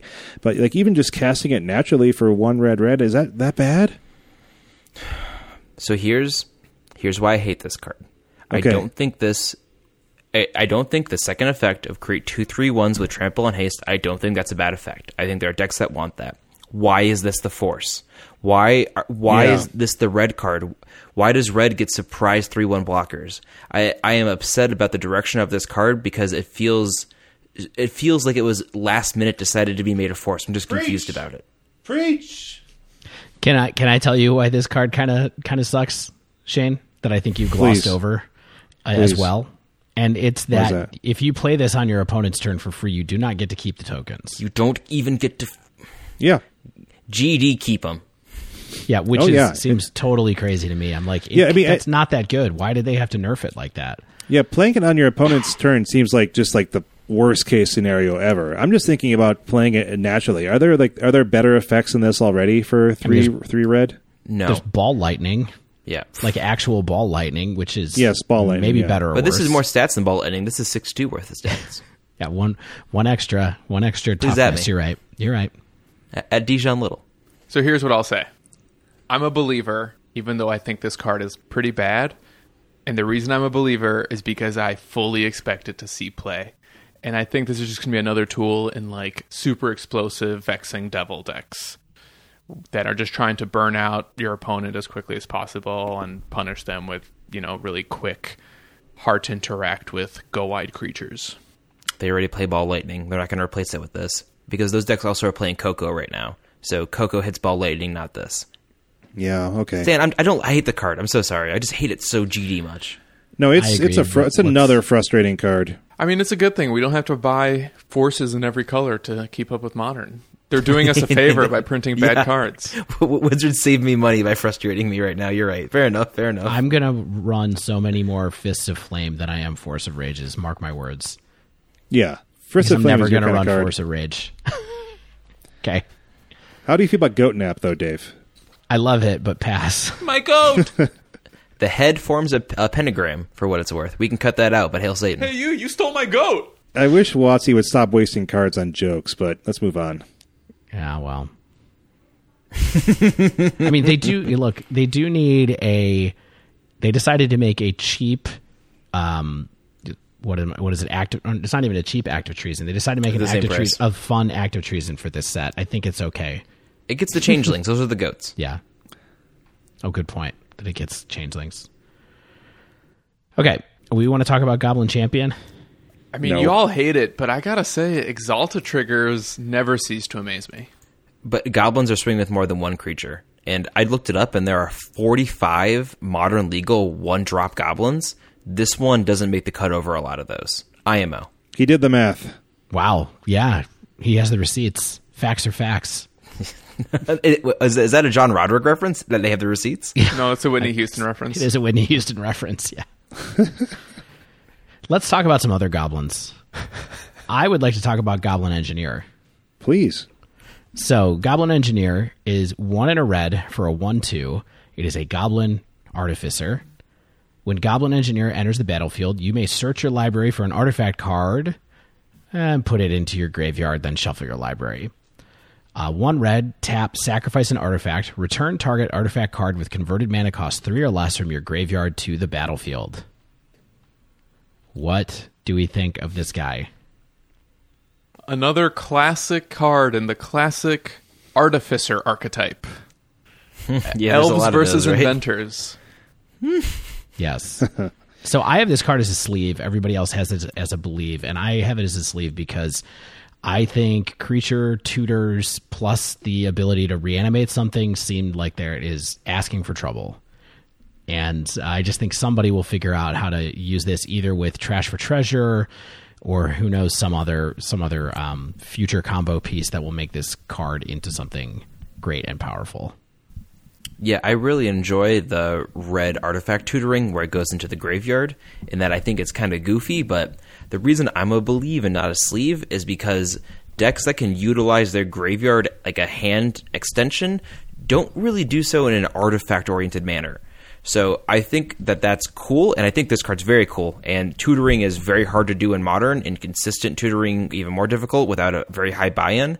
So I think this card has a lot of relevant abilities, but I don't know exactly what you do with it. You play it in a Jund deck with Glissa the Traitor. End of line. I mean, I'm a believer. This card does something. I'm not creative enough to know what it's doing, but it's going to do something. Same. Believer. I agree that it's a fun combo card. Excited to see where it shows up, but it's not a very intuitive card that's obviously going in a specific deck. So up next we've got another Goblin. It's the Maternal Goblin Matron, 2 in a red. For a 1/1, when Goblin Matron enters the battlefield, you may search your library for a Goblin card, reveal that card, put it in your hand, shuffle your library. I'm kind of a believer, but it's a B-. Believe minus. If goblins are real, maybe a tutor on a body with a relevant creature type is good enough, but I don't love it at 3 mana for a 1/1 that replaces itself. It just seems a little underpowered. No, heave it. Why is Goblins going to take turn 3 off to do this? Cast a 1/1 with like no aggressive ETB just to set up some potential future turn? You don't have to take turn 3 off. You do have Skirk Prospector, where you can start sacrificing goblins to make mana as early as turn 2. A little fringe, I know, but possible. I think that, personally, I am a sleeve it because tutoring is very rare in Modern, as I just mentioned, and tutoring that goes into your hand is even more rare. So I don't know exactly what this does, but if I had a goblin deck, I would just immediately buy 4 of these and start jamming them and trying to figure out how to make it work. The only thing I'm going to say about this is that I think this is the only card where we have the full spread of grades on it, where one person says it's a heave it, 2 people say it's a believe it, and 1 person says it's a sleeve it. So that's me. Always fun to see. So we're going to go ahead and skip over Goblin Oriflame, Goblin War Party, and Hollowhead Sliver. As I think Oriflame and War Party are more of limited cards than anything, and Hollowhead Sliver, if you want to run slivers, you can. But Lava Dart is where some real discussion's about to happen. I like it. So, 1 red mana for an instant. Lava Dart deals 1 damage to any target. Flashback, sacrifice a mountain. So this is one of those quote-unquote free flashbacks, in that you're not paying mana, although you're losing a resource to do something. I am a sleeve on this one. This seems, if not strictly better than Gutshot, very good as a Gutshot replacement in Izzet Phoenix. The ability to instantly deal with someone's X1 creature when you're tapped out is huge. People, when they're trying to keep track of resources and such, will have to also keep track of Lava Dart resources now. Yeah, I'd like to hop in there for a second. I I'm in the middle of believe and sleeve on this one. I do think that it's a little bit less of a replacement for Gutshot and more of a replacement for when you wanted to run Maximize Velocity, which is a card that you can get 2 triggers off of with low resources. So if you're, late in the game, in the middle of the game, I found that when playing Phoenix decks, sometimes it's nice to have a card that gets you double triggers, and that's what this card can do. If you top deck it and you only have one other spell in your hand, you can kind of get your engine started again, and that's why I think a card like this is worth it. Yeah, I'm on the believe sleeve bubble. I think it's just really easily castable for those red I want to cast spells decks. I mean, it's good for prowess, it's good for recurring phoenixes. There's all sorts of reasons you want to cast spells like this. Yeah, prowess I forgot about too. I'm a pretty skeptical believer. I think the extra text is what makes this card possible, but I've never found that 1 damage effects are really ever good enough, except for Gutshot because it's free. So being able to cast it for quote free the second time, I can see this maybe finding the right home, but I'm not necessarily sure a lot of decks will want this over Gutshot. Yeah, I mean, I feel like this could be big in mono red Phoenix. There's also that red prowess deck that I don't know if you saw floating around recently that was like, hey, we're just going to run Swift Spear and Soulscar Mage and even Abbot of Carol Keep. And so we're just going to load up on prowess creatures. And so I think that that's a good point that it could go in that kind of deck. I also want to point out that the flavor text is from Koth of the Hammer, one of my favorite planeswalkers. Nice. I also want to point out that the flashback cost doesn't say basic mountain. So you can ditch anything that's under a Blood Moon. You can ditch a dual land. No, interesting. That's a good point. We'll see what happens. All right. So skipping over Orcish Hellraiser straight. Orcish Hellraiser is cool for Pauper Burn, and there are people who play mono red burn at their LGS, and this is worth noting for that. That's all I want to say. Yeah, I mean, just give it haste or something. Come on. But, all right, we'll go to Pillage. Pillage is interesting. 1 red sorcery. Destroy target artifact or land. It can't be regenerated. Boy, Simple, did I love this card clean. when I was a teenager. Yeah, so this is an old card, right, that's being reprinted into Modern? Yeah, it was in Alliances and then other sets, but it was first printed in Alliances. Yeah, I'm a believer. I think it's a Molten Rain without damage. It can also tag an artifact. It's probably decent enough to see some random sideboard play. I'm a sleeve, but basically for all those reasons. It's going to be a decent sideboard card. I don't think it's an obvious replacement for anything. Like, I'm not sure I would run this over a Braid in every red deck. I would never do that. But I like the utility. I think it'll be a card that some folks would just prefer to play to, some of the other options you have. And if that's you, let your freak flag fly. One day I'll sleeve up Scrud again, and when I do, I think I'm going to try this over Molten Rain, which is why I'm believe for this one. The utility is nice. We have a Braid already for artifacts, but the can't be regenerated clause is relevant nowadays with Welding Jar. So I've played against, sort of War Control or even Hardened Scales decks that have used Yeah. that, and just go, oh, I can't kill Ballista anymore. This is garbage. I lose. Yeah, even So now Affinity it's- runs Welding Jar. Exactly. So this is a really good card out of the board because there are a handful of times where I'm bringing a Molten Rain going, hey, I'm getting a Celestial Colonnade or whatever. Or even with Blood Moon, picking off one of their basics. So there's utility bringing it in those matchups, plus when you're dealing with Welding Jar. So I get to read the next card, which is Planebound Accomplice. 2 colorless and a red. It's a human wizard. It's a 1/3, and the activated ability it has is pay a red.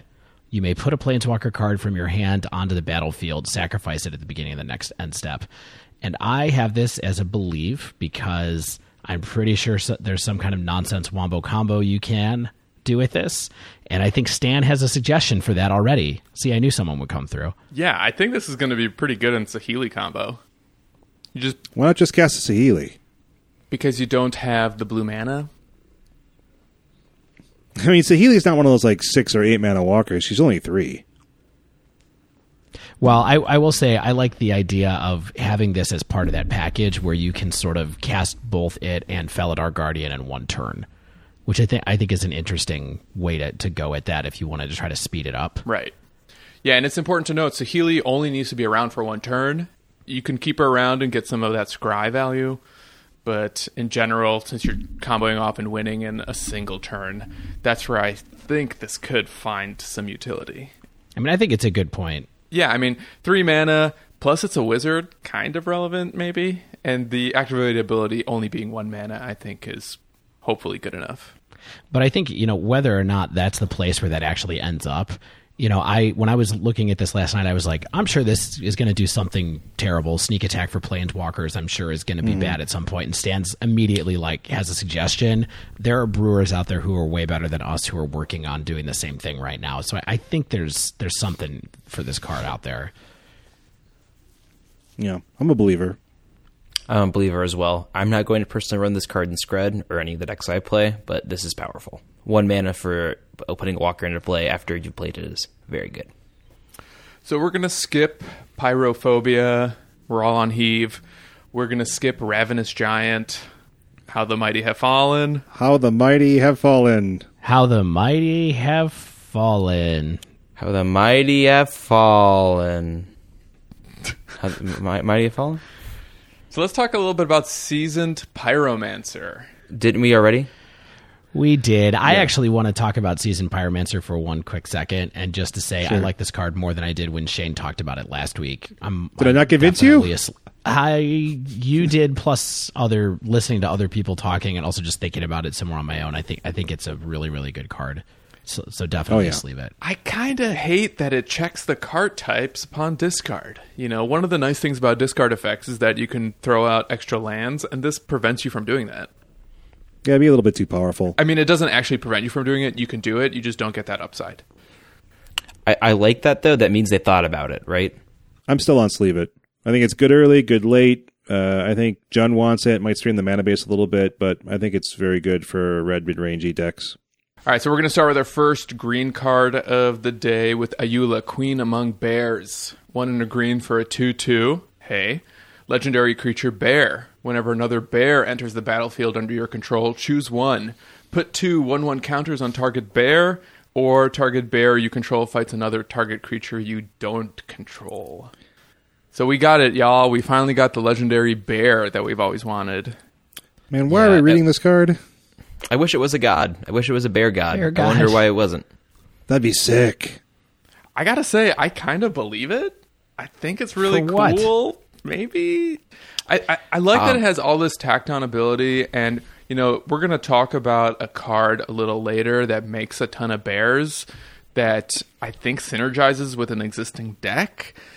So It's the next card. It's the very next card. Yeah, a little later. Very a little. But it's also, I guess, named after her. But I don't know. Like, it looks like fringy Johnny Jenny fodder. But I don't know. Like, part of me really won't be surprised if someone makes use of this because it has so many abilities. Hey, can I sell you a card that goes with this card? I'm buying. Mox Amber. So, hey. I'm kidding. I don't think it does.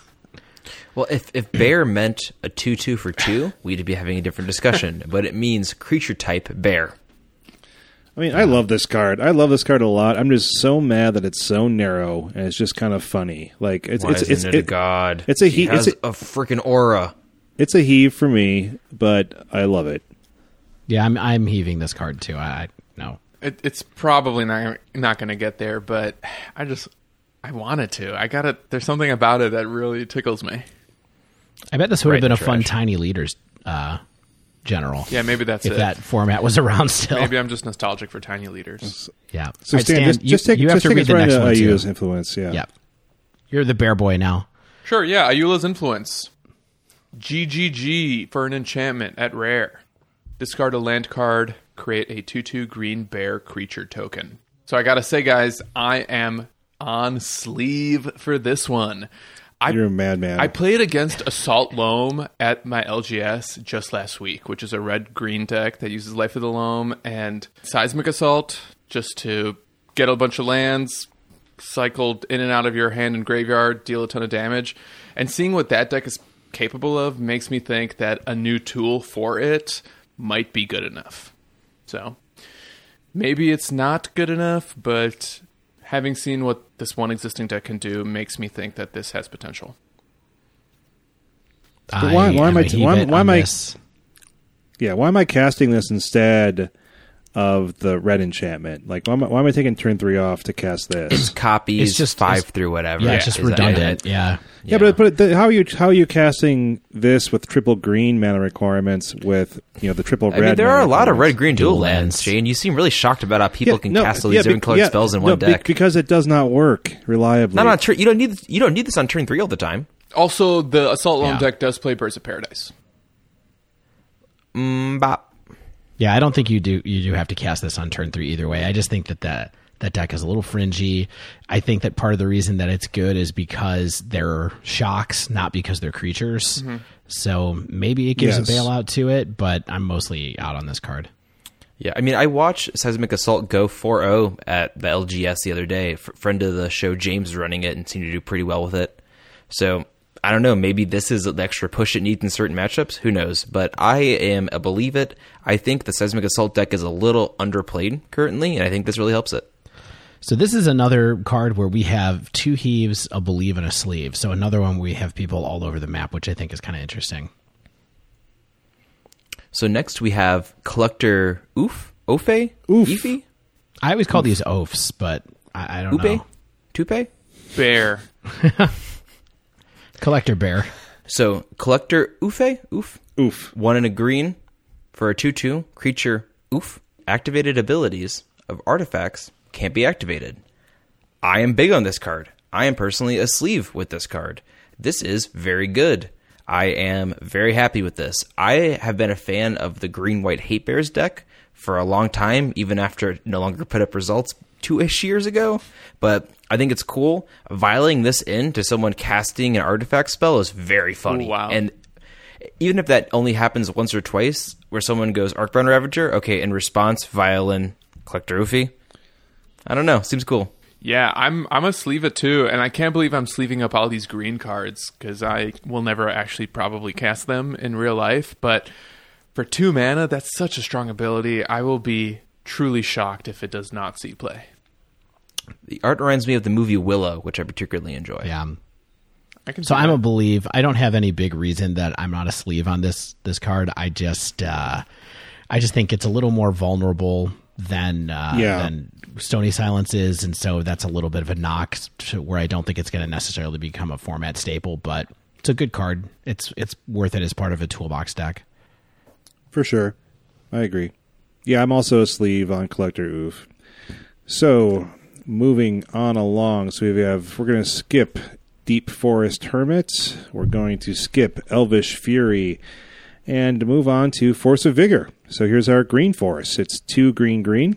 Instant. If it's not your turn, you may exile a green card from your hand rather than pay the spell's mana cost. Destroy up to 2 target artifacts and or enchantments. So I think this is a pretty clear sleeve to me. It's a great sideboard card. It can tag 2 cards without paying a mana cost at, say, your opponent's end of turn. It's really going to cause some blowouts against certain matchups where your opponent's going to play 2 strong artifacts. They think that they have you untap, but you don't need to untap at their end of their turn. You pitch Force of Vigor on another card, and you tag those artifacts.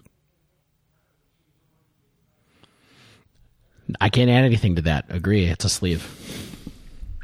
Yeah, it's this card, I've had people talk to me about this, how this is versus Prison. This is very good versus Mono Red Prison. This is very, very good against the deck.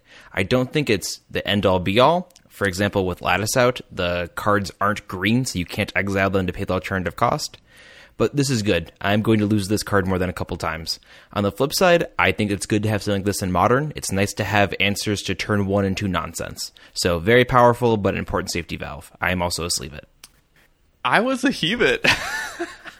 What? Yeah, defend yourself, Stan. I mean, Yeah. you guys are convincing me. I think it's a little best case scenario. I think more often or not, this is going to be a 2-for-1, and you're going to be 2-for-1ing yourself.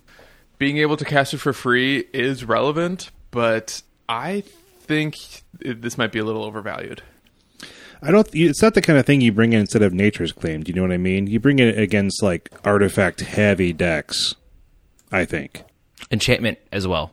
Sure. Which is, yeah, we talked about how there's not a ton of enchantment removal, and having artifact removal that can just easily be enchantment removal is pretty good and will affect the meta. Mark my words. Yeah. Timestamp is 154.05. Yeah, I mean, This could be an example of me really misevaluating a card. I don't know. The fact that it's a force and those are kind of the marquee cycle of this set makes it seem like it's going to get a lot of attention and a lot of experimentation. I need to see it in action before I'm truly convinced. Okay, we're going to skip Genesis. A couple of us believe in it, but we think it's pretty expensive. We're going to skip over Glacial Revelation as well. I think there's a chance that Glacial Revelation could do something, although it's pretty expensive for a very specific Ancient Stirrings, but we'll see. Yeah, my thought on that is if there's a good snow creature, red-green Skred could become a big thing. Seeing 6 is huge, but I would need to see a playable snow creature in red or green. Really powerful, though, for a 3-mana Ponder. Absolutely. Ponder style effect. But I do think we should stop and talk about Hex Drinker quickly, because I think this is a card that we have some sort of questions and sort of issues with. So Hex Drinker is 1 green for a 2/1, and this card actually has Level Up, which is a mechanic that we haven't seen in a long time. It was originally in Rise of the Eldrazi, and its level up cost is 1. And level up works by saying you pay the cost, and then you put a level counter on it. You can level up only as a sorcery. You can do it as many times as you want in a turn, as long as you can pay the costs. And Hex Drinker starts as a 2/1. From levels 3 to 7, it has protections from instants and becomes a 4/4. And then from level 8 up, it gets protection from everything and is a 6/6. And you're probably never leveling it up after the 8. No. Not unless you wanted to get rid of Mana Burn. Yeah, I believe it. I think this card is dope. I could see this maybe finding a home in some kind of mono green devotion deck, maybe even Ponza, because they can produce a lot of mana. Probably not Tron, but the fact that it can level up with colorless mana, I think is kind of interesting, and Tron does produce green. This will never see play in Tron. You're probably right, but I don't know, like a one drop that can turn into a 6/6 with protection from everything without any color requirements for the level up. For 8 mana, dude. So what? Sometimes you have mana to spend. I mean, you're paying in installments. Everything. That does mean something. You're right, Stan, but That's fair. It dies to board wipes, though. And those are everywhere.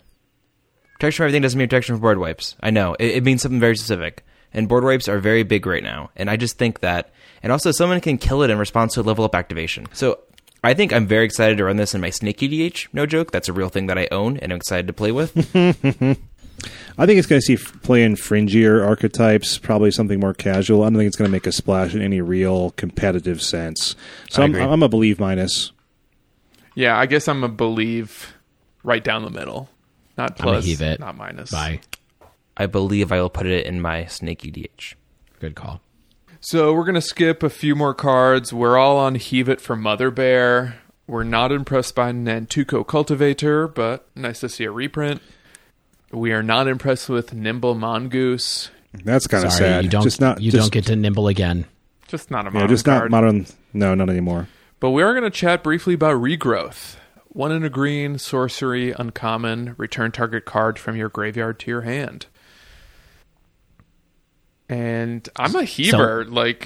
These effects don't see a ton of play in Modern. I don't think a 2-mana sorcery is really going to change that.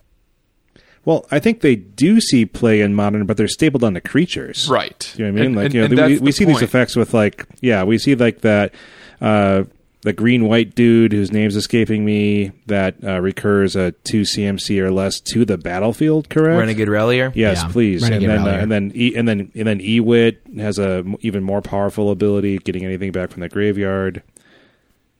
So Ewit is the one that sees the most play. Renegade Rallier, kind of fringy. Not a ton of green-white decks these days. I think that's the important caveat, right? They're staple to a creature. They're good in toolbox decks. This is just an effect that we already have, and it doesn't see a ton of play to begin with on a non-creature spell. When it's on a creature, you keep the creature on the battlefield. So I'm a believe it for Regrowth. It's a card that it's nice that it's a nice callback for me. It's a card that reminds me of playing when I first started. So I got a little bit of nostalgia here for this, just like with Fact or Fiction. It was restricted back in the day, so I don't know if anybody remembers that particular weirdness. I think there's a chance that this could go into green-based spell decks, potentially. Lots so of those. I imagine, maybe not green-based, but I sort of imagine it as something possible in like Wilderness Reclamation. Bargain bin. Now, you can't search it up with teachings, which is, of course, too bad. But I could see this as like a card that you have around if you want to bring back a non-creature permanent that's really key to your plan. There is that like blue-green storm offshoot. I don't even really remember how it works. I think it's a Blue Sun Zenith payoff, but without the teachings package. So maybe that's what it needs to be a real deck. Yeah, but I'm only on Believe It. I think it's like a one of sometimes. Yeah, I'm a heave it. These effects already exist. If people want to run them, they can. So we're going to go ahead and skip Savage Swipe, but we are going to talk about Scale Up. Yes. Which is a 1 green sorcery. Until the end of your turn, target creature you control becomes a green worm with base power and toughness 6/4. Overload, 4 and 2 green. So each creature you control becomes a green worm with base power 6/4. I forgot to see what had overload cost. It's like, who cares? So this is very good for the deck Infect. This, in fact, can lead to turn 2 kills with the deck Infect. Yeah, I hate this card. I love it. I love it. We're all on sleeve for this one. Yes. Quad sleeve, just like that taking turns guy. Yeah, this is good. I mean, no discussion. This is a powerful card. You are going to lose to an Infect deck on turn 2 with this, and it's going to be a bad time. Yeah, I want to have some discussion. It gives Infect just a few more options for those turn 2, turn 3 kills, right? So, turn 1, slam your elf. Turn 2, scale up, and like a landfall groundswell or a Might of Volcrosa, that's 10. So an issue is it is sorcery speed, which isn't really how Infect typically wants to operate. So, are you going to have 8 sorcery speed effects with Might of Volcrosa plus this? That seems a little sketch to me. I don't know how it's going to balance out, but if Infect's going to be played, I think they are going to slot in some scale ups. So if Infect becomes a more consistent turn 2 deck, I don't think any of us really expected to see it eating a ban anytime soon.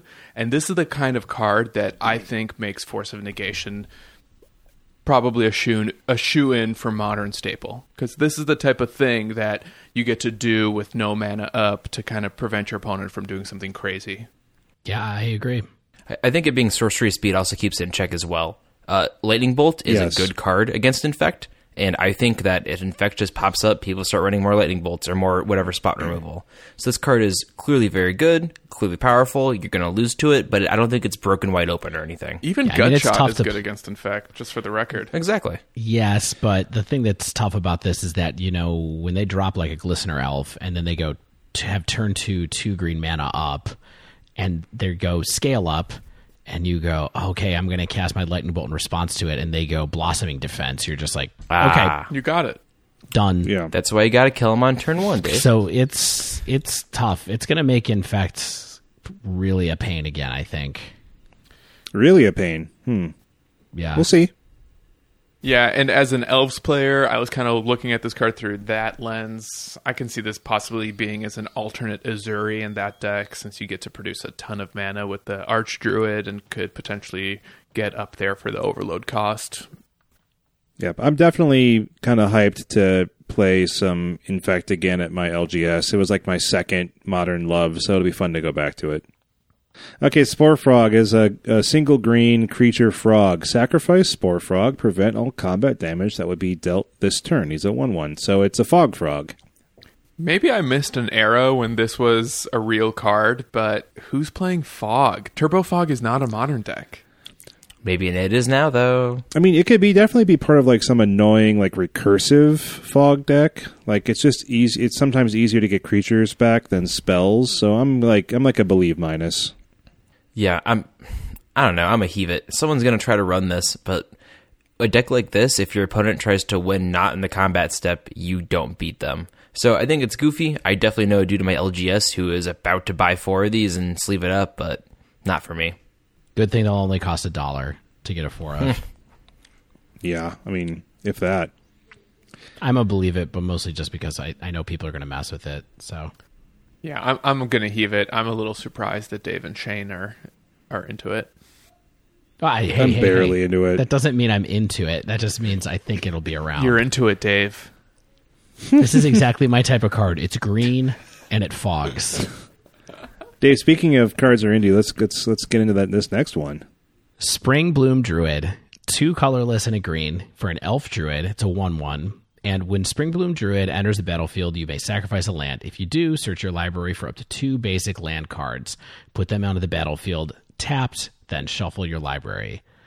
I just think this isn't... I have this as a believe. I'm kind of not sure where this card fits, but I think it's sort of a believe minus that maybe is like some weird anti-Blood Moon tech if you are in a ramp deck, basically. I didn't think about that. That is a good point. You sacrifice a land to get 2 basics. So it helps, I guess, all those green decks that struggle with it. That's fair. That's fair. I'm on the heave side. I believe that this could end up in some sort of goofy deck, but that Blood Moon tech is interesting, Dave.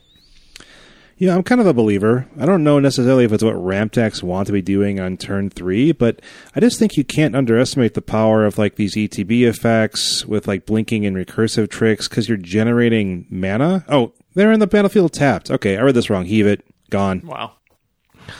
Yeah, I'm heave plus, I guess. I think this card looks pretty bad. The anti-Blood Moon tech is fine. Having an ETB ability is fine. Maybe it ends up in some kind of combo or super synergy deck, but until then, I am not impressed. Yeah, I'd like to revise mine to a heave it. Sorry for the distraction, everybody. Oh, I'm a quad heave. All right, so we are all heave on Squirrel Nest. We're skipping that. Please stop, Wizards of the Coast, please. I'm sure EDH players are going to love it. Not so much for me. We're going to skip Tempered Sliver. We're all kind of iffy on that one. A lot of these slivers are hard to evaluate in general, so we're just going to move on and see what happens with that cycle. But we are going to talk about Unbound Flourishing, 2 and a green enchantment. Whenever you cast a permanent spell with a mana cost that contains X, double the value of X. Whenever you cast an instant or sorcery spell or activate an ability, if that spell's mana cost or that ability's activation cost contains X, copy that spell or ability. You may choose new targets for the copy. I think the obvious place to experiment with this is Hardened Scales, but it's... Thinking too small there, I think. Yeah, exactly. Like, even that feels like too small of a thinking. This effect seems so powerful. I don't think it's the type of effect I'm ever going to cast, but I'm pretty much scared of it already. I mean, this is a super breakable effect. I'm definitely a sleever. I mean, a doubling season costs 5 mana and is seen play, right? Like 3, this costs 3, still not cheap, but I think it has legs, right? Like X spells and X permanence spells are popular enough that this can do a lot of work. Like even the new finales, for instance. So I think this card is great. I mean, we're only scratching the surface so far, so... Yeah, I mean, though, I would like to introduce you to a card that could be played with this, and that is Nissa, Steward of Elements. It's a planeswalker that has an X in it. Huh. In a color combination that would want to be played with this, you said? Yeah, it's blue-green X, and its +2 is Scry 2. Its 0 is, look at the top card of your library. If it's a land or creature card with converted mana cost equal to or less than the number of loyalty counters on Nissa, you may put it onto the battlefield. So you could potentially cast this for 5-0 and then put a permanent on top of the battlefield, and then its -6 is untap 2 target lands. They become 5/5 elemental creatures with flying and haste. They're still lands. So you could possibly put her down and then attack for 10. Yeah, I mean, on the card it has Hydra art, so they're even hinting what you should do with it. I personally look forward to some sort of Saffron Olive Hydra tribal Unbound Flourishing deck. It also has a human for scale, so you know it's a really big Hydra. Yeah. I mean, I'm just a believer of this one. I'm not sure it's going to be played, but I'm sure it's going to be messed around with a lot. Yeah, I'll echo that. So next will be the last green card we're going to talk about, which is Weather the Storm. 1 and a green, instant. You gain 3 life. And what's that other ability? Storm? I've heard of it. I really like this card. I think it was just revealed today when we're talking, and when I saw it, I just went, nice, this is cool. I'm a fan of this. You just went nice?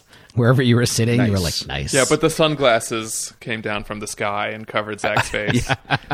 I believe I was at my kitchen table simultaneously playing Breath of the Wild and scrolling through spoilers when I did it. So, yes. Nice. So, I am a believer. I'm a sleever. Well, I'm not personally going to sleeve it, but I think this card is 100% sleevable. Unquestionable. This is really good tech for Amulet Titan and Tron, which struggle in the Storm matchup. So being able to have this when they go, okay, Grape Shot, okay, Weather the Storm. Yeah. But the real issue is that Storm has to be some kind of menace that I want to dedicate one of my 15 sideboard slots to this. Sure, it depends on your meta, right? And it's one of those things where if you think you're going to see it at a tournament, it might be worth putting in. I don't think this is an all-the-time card, so I guess that's a good point. I'm a sleeve this, but sleeve it with diligence. Is that the right word? So sleeve it with forethought. I think you guys are being a little too literal with this card. It is not just good against Storm. But it says Storm on the card. I know, it says Storm on the card. It says Storm on the card twice. It must be good against Storm. Weather the Storm. Oh, jeez, I didn't even think about that. This card is also, I think, potentially good against Phoenix, and also good against mono red Phoenix, and also good against any kind of red-based prowess Bernie kind of deck. I think there's a chance that if you cast one card and gain 9 life, let's say, in response to somebody casting 2, hitting you with your creature and getting 2 lightning bolts or something like that, so then you would gain 6 life and just negate those lightning bolts. I think that all could make up for enough card advantage to make you get there against Bernie type decks as well. Do you guys remember when Storm got a 10 on the Storm scale, and now they're just printing new Storm cards? That doesn't mean for all things. That means mostly for standard sets, and that it can possibly come back for supplemental sets. Yeah, I gotta say, I think that the thing that annoys me the most about this card is that it means that anybody who wants to play Storm now has to actually run Flusterstorm. Yes, exactly. I don't know, Dave. Green already has access to pretty good, just strict life gain that doesn't require, Storm count to be high. Like, they can just run, Feed the Clans life or goes something. on and Feed the Clan. Yep. Yeah. I don't know. I'm not a hater. I don't think it's great. I'm a Believe Plus. I really like what Dave is saying. I think this is going to see a lot of utility outside of the Storm deck. It's such a pesky ability at instant speed. Well, what I like about this card, I'm a believer, I think that this card is definitely one of the first ones that was pitched to Mark Rosewater, and he was like, print it! Let's not mock Mark Rosewater on our podcast. Mark, are you on the dive down? We are moving on to the gold cards, y'all. We're almost there in the home stretch here. So we'll skip Abominable Tree Folk. And I just wish it was red. I don't know why it's not. That's upsetting. Sorry, buddy. So we'll move on to Cloud Shredder Sliver. This is the first sliver I think we all are no longer hesitant to review, and I'm going to give it a sleeve. This seems extremely good. So Cloud Shredder Sliver is red-white for a sliver. It's a 1/1, but sliver creatures you control have flying and haste. That seems like an extremely good set of abilities to bestow upon all your creatures. Flying and haste, those are great abilities for a deck that wants to beat down. And I imagine this is going to be a hyper removal magnet if it hasn't already been granted Shroud or Hexproof or something from some other sliver you have out. Yeah, absolutely. This card is unreal. I think really what this does, so it's clearly very good. But what it does more than anything is it allows slivers to drop blue. Because they were running blue pretty much exclusively for Gale Rider Sliver, which was a 1/1 for 1 blue that gave all slivers flying. So you get to move out of that color entirely and focus more on red and white stuff. This is very good. This is unreal. So you don't think they would still run the blue one because the flying is kind of the most important ability, isn't it? No, definitely. And you can if you want to, but this opens up other strategies. Yeah, so you can just effects. double down. Yeah. So you can double down if you want to, but if you want to see what else you can do if you cut that, and there are plenty of slivers that are fringe playable and maybe now are more playable.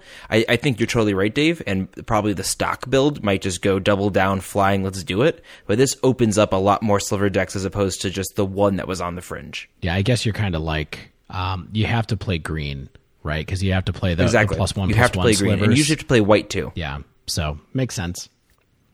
Yeah, I'm definitely a believer. I'm not sure whether Slivers is good enough yet. but this card is like the first sliver that's obviously good and really easy to evaluate. And at 2 mana, the effect is super powerful. If you want to play with slivers, this is definitely something you're going to put in your deck. Agree. So we're going to skip Collected Conjuring. Sadly. If you want to see why, check out Frank Karsten's article about Collected Conjuring, and you can see why we're skipping it. And we're going to go to Eldamri's Call. So this is a reprint. It is from Planeshift originally, which is a pretty old set. And it is a green and a white for an instant that says search your library for a creature card, reveal that card, put it into your hand, then shuffle your library. So it is a straight up instant speed demonic tutor for creatures. Sleeve it. Sleeve it. Yeah, I gotta agree that it's a sleeve it too. I don't have a lot of specificity about it, but it seems like anything that's trying to do creature combo stuff, anything that is trying to get a big creature out is just gonna run this card and never look back. My only issue with it is that you have to figure out how you're going to alter your deck, because you can't really further dilute the creature count for like Coco decks. So you can't run it in Vizier combo, kind of like Devoted Druid is what you mean, basically. I mean, you can. you could. Don't you just cut Court of Calling? Yeah. Isn't this just better than Court of Calling? Ooh. Well, Cord puts it directly into play is the thing. Oh, I'm a dummy. Sorry, guys. Thank you. I think there's still a discussion there. Yeah, it's sort of like a balance. I'm a sleever. I mean, this is my kind of card. Like, I have liked toolbox creature combo decks in the past. I think it adds something to them. I'm not sure exactly, how many copies are going to play over something else, but I think it's powerful. That goat's got interesting faces, all I want to say. Yeah, I love that they use the old art. It looks like a Tauntaun. Because this is I can't believe they didn't make a new one. Yeah, I think it's a weird old piece of art, but I think it's cool that they brought it back. All right, so we are going to skip Etchings of the Chosen.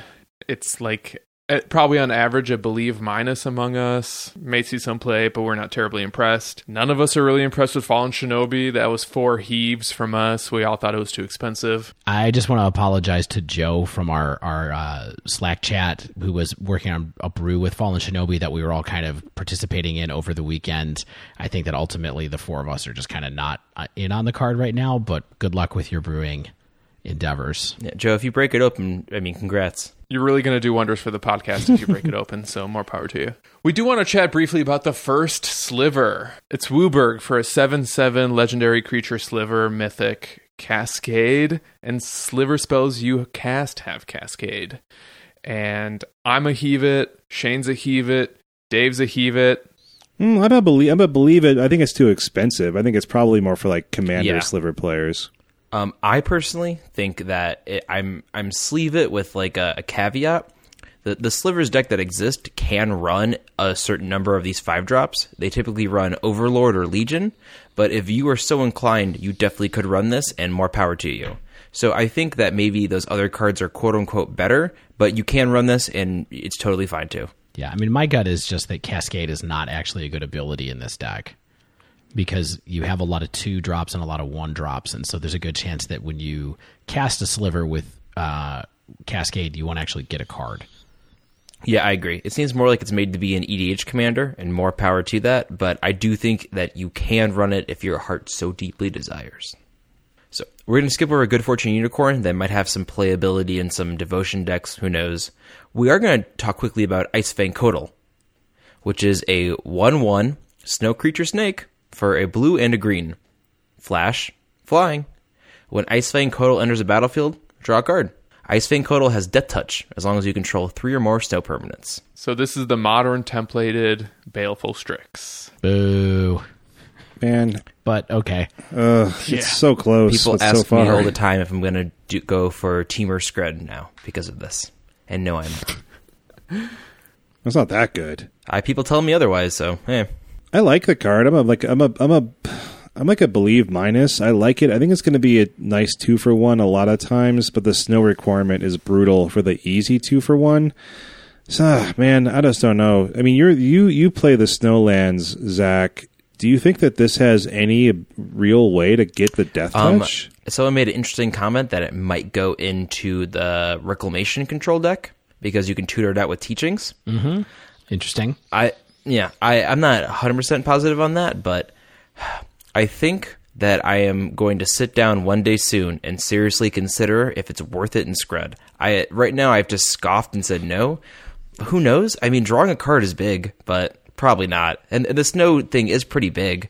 Like, there's no playable snow dual lands that we've seen yet. And there's the creature land, but that doesn't make colored mana. Well, I can tell you that Baleful Strix is often played alongside Kolaghan's Command, and in a way that you can recycle it and use it over and over again to kind of get card advantage. Yeah, but it doesn't really seem like it fits in like a Simic-y style deck, right? It's more like a controlling strategy. Yeah, the issue is that there's no relevant snow payoffs outside of Scrying Sheets, which doesn't care about snow creatures. And Scred cares about this, but I'm not going to run... God, I don't want to. I don't want to run Temur Scred. I think for me, this feels kind of like snow payoff number 3. Like if there was a blue-green snow deck that was looking good, you would want this to be the 3rd best card in your deck. And right now it looks like it's the best card around with this particular payoff. And that makes me worried about its viability. Yeah. So I don't know. I'm going to believe it because I want to believe it, but that's kind of where it ends for me. All right, moving right along through these gold cards, we have Ingenious Infiltrator. We're going to skip over that, even though the ninjutsu cost is low enough that it's pretty decent. I don't think it's going to get there myself. Yeah, I just want to say that Ninja of Deep Hours sees occasional fringe play in Modern.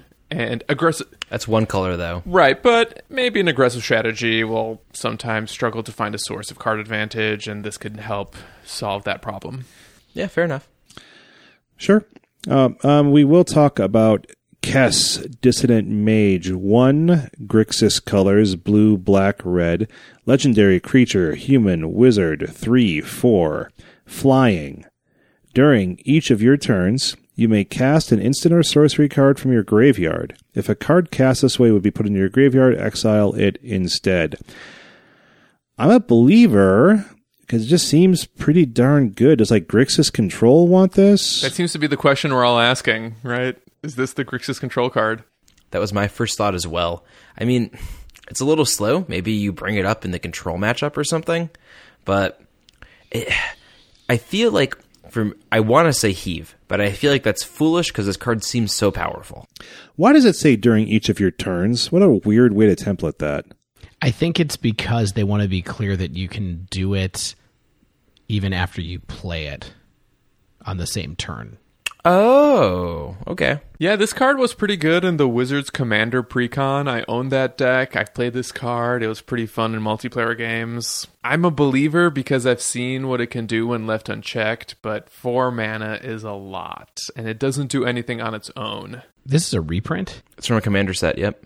Yeah, so I think we're just believers all around, probably. I think we're probably believe minus, right, guys? Yeah. Yeah. It feels foolish to doubt it, but I don't know where it goes. I'm a minus. So we're going to skip over Lava Belly Sliver. I think that one's interesting, and maybe you can abuse some ETB effects, but it doesn't pump or do anything right away. But we are going to talk about Lightning Skelemental. Yes. Black, 2 red, creature, elemental skeleton. Trample, haste. When Lightning Skelemental deals combat damage to a player, that player discards 2 cards. At the beginning of the end step, sacrifice Lightning Skelemental. It is a 6/1. No, this card was originally spoiled in Russian, and even in Russian, it reads Skelemental. Really? Just like phonetically? Hilarious. It's a total phonetic translation. What do you think, Zach? I think that there is a deck right now on the very fringes of Modern that uses Ball Lightning and Groundbreaker along with Coco. And I think if you want to put this in that deck, go ahead. It's a little silly and it's goofy, but I think it's something that you can take to an FNM and have some goofy fun with. I think that's really a big takeaway for mine with what we've seen so far is there's not a lot of high impact, high powered cards, but there are a lot of things that make fringe pet strategies a little better, a little more competitive. Yeah, I'm a believer too. Kind of like it as just a big explosive play. I think this card's hilarious. I think it's like a believe minus. I think people are going to really try to make it work. I don't think it really gets there, but it's certainly beaten down and causing some discards. I think it's a believe minus as well. I would love to live in a world where this card was cool, but I think Ball Lightning is just so far outside of the zone of what people want to do. But it causes discard. I know. All right, Munitions Expert. Black and a red for a Goblin 1/1 with Flash. When Munitions Expert enters the battlefield, you may have it deal damage to target creature or planeswalker equal to the number of goblins you control. I'm like a believer. If it dealt damage to a player, I'd be even more excited. I think it's kind of the thing. It'll see play in some black-red goblins deck. Guys, can goblins handle running black right now, by the way? I've only seen red goblin decks. I mean, you get access to hand disruption, and that's pretty good. So They have a dual land that's a black-red tribal dual land, don't they? They sure do. Yeah, it's like, is that like Auntie's Hovel or something? Hovel. Is that the one that comes in untapped if you reveal a goblin in your hand? Yeah, like Merfolk with the blue-white one. Yeah, and Elves has that too with the green-black one. Green-black one. I mean, I think this card is pretty cool. I feel like it's hard for me to believe that what this deck really needs to have is access to a Nekrataal in order to like put goblins over the top, but I could be wrong about that. I guess it kills a planeswalker too, so it's a little bit plus. Yeah, I'm kind of a believer.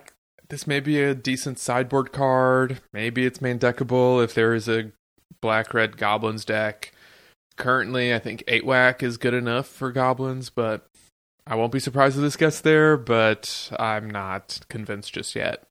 Yeah, I'm a believer as well. I really like the art on this card. There's a bunch of goofy stuff in the background. There's a shark with a harpoon stapled to it, looks like. That's fun. Yeah, I think overall, Goblins has been, sort of not Goblin tribal, quote-unquote, and more of just all-out red aggro. So it'll be interesting to see if this can bring it back more towards a tribal basis. I do like that it has Flash. End step Flash, destroy a creature, and then on your turn you get to swing for a bunch. That could be enough. Yeah.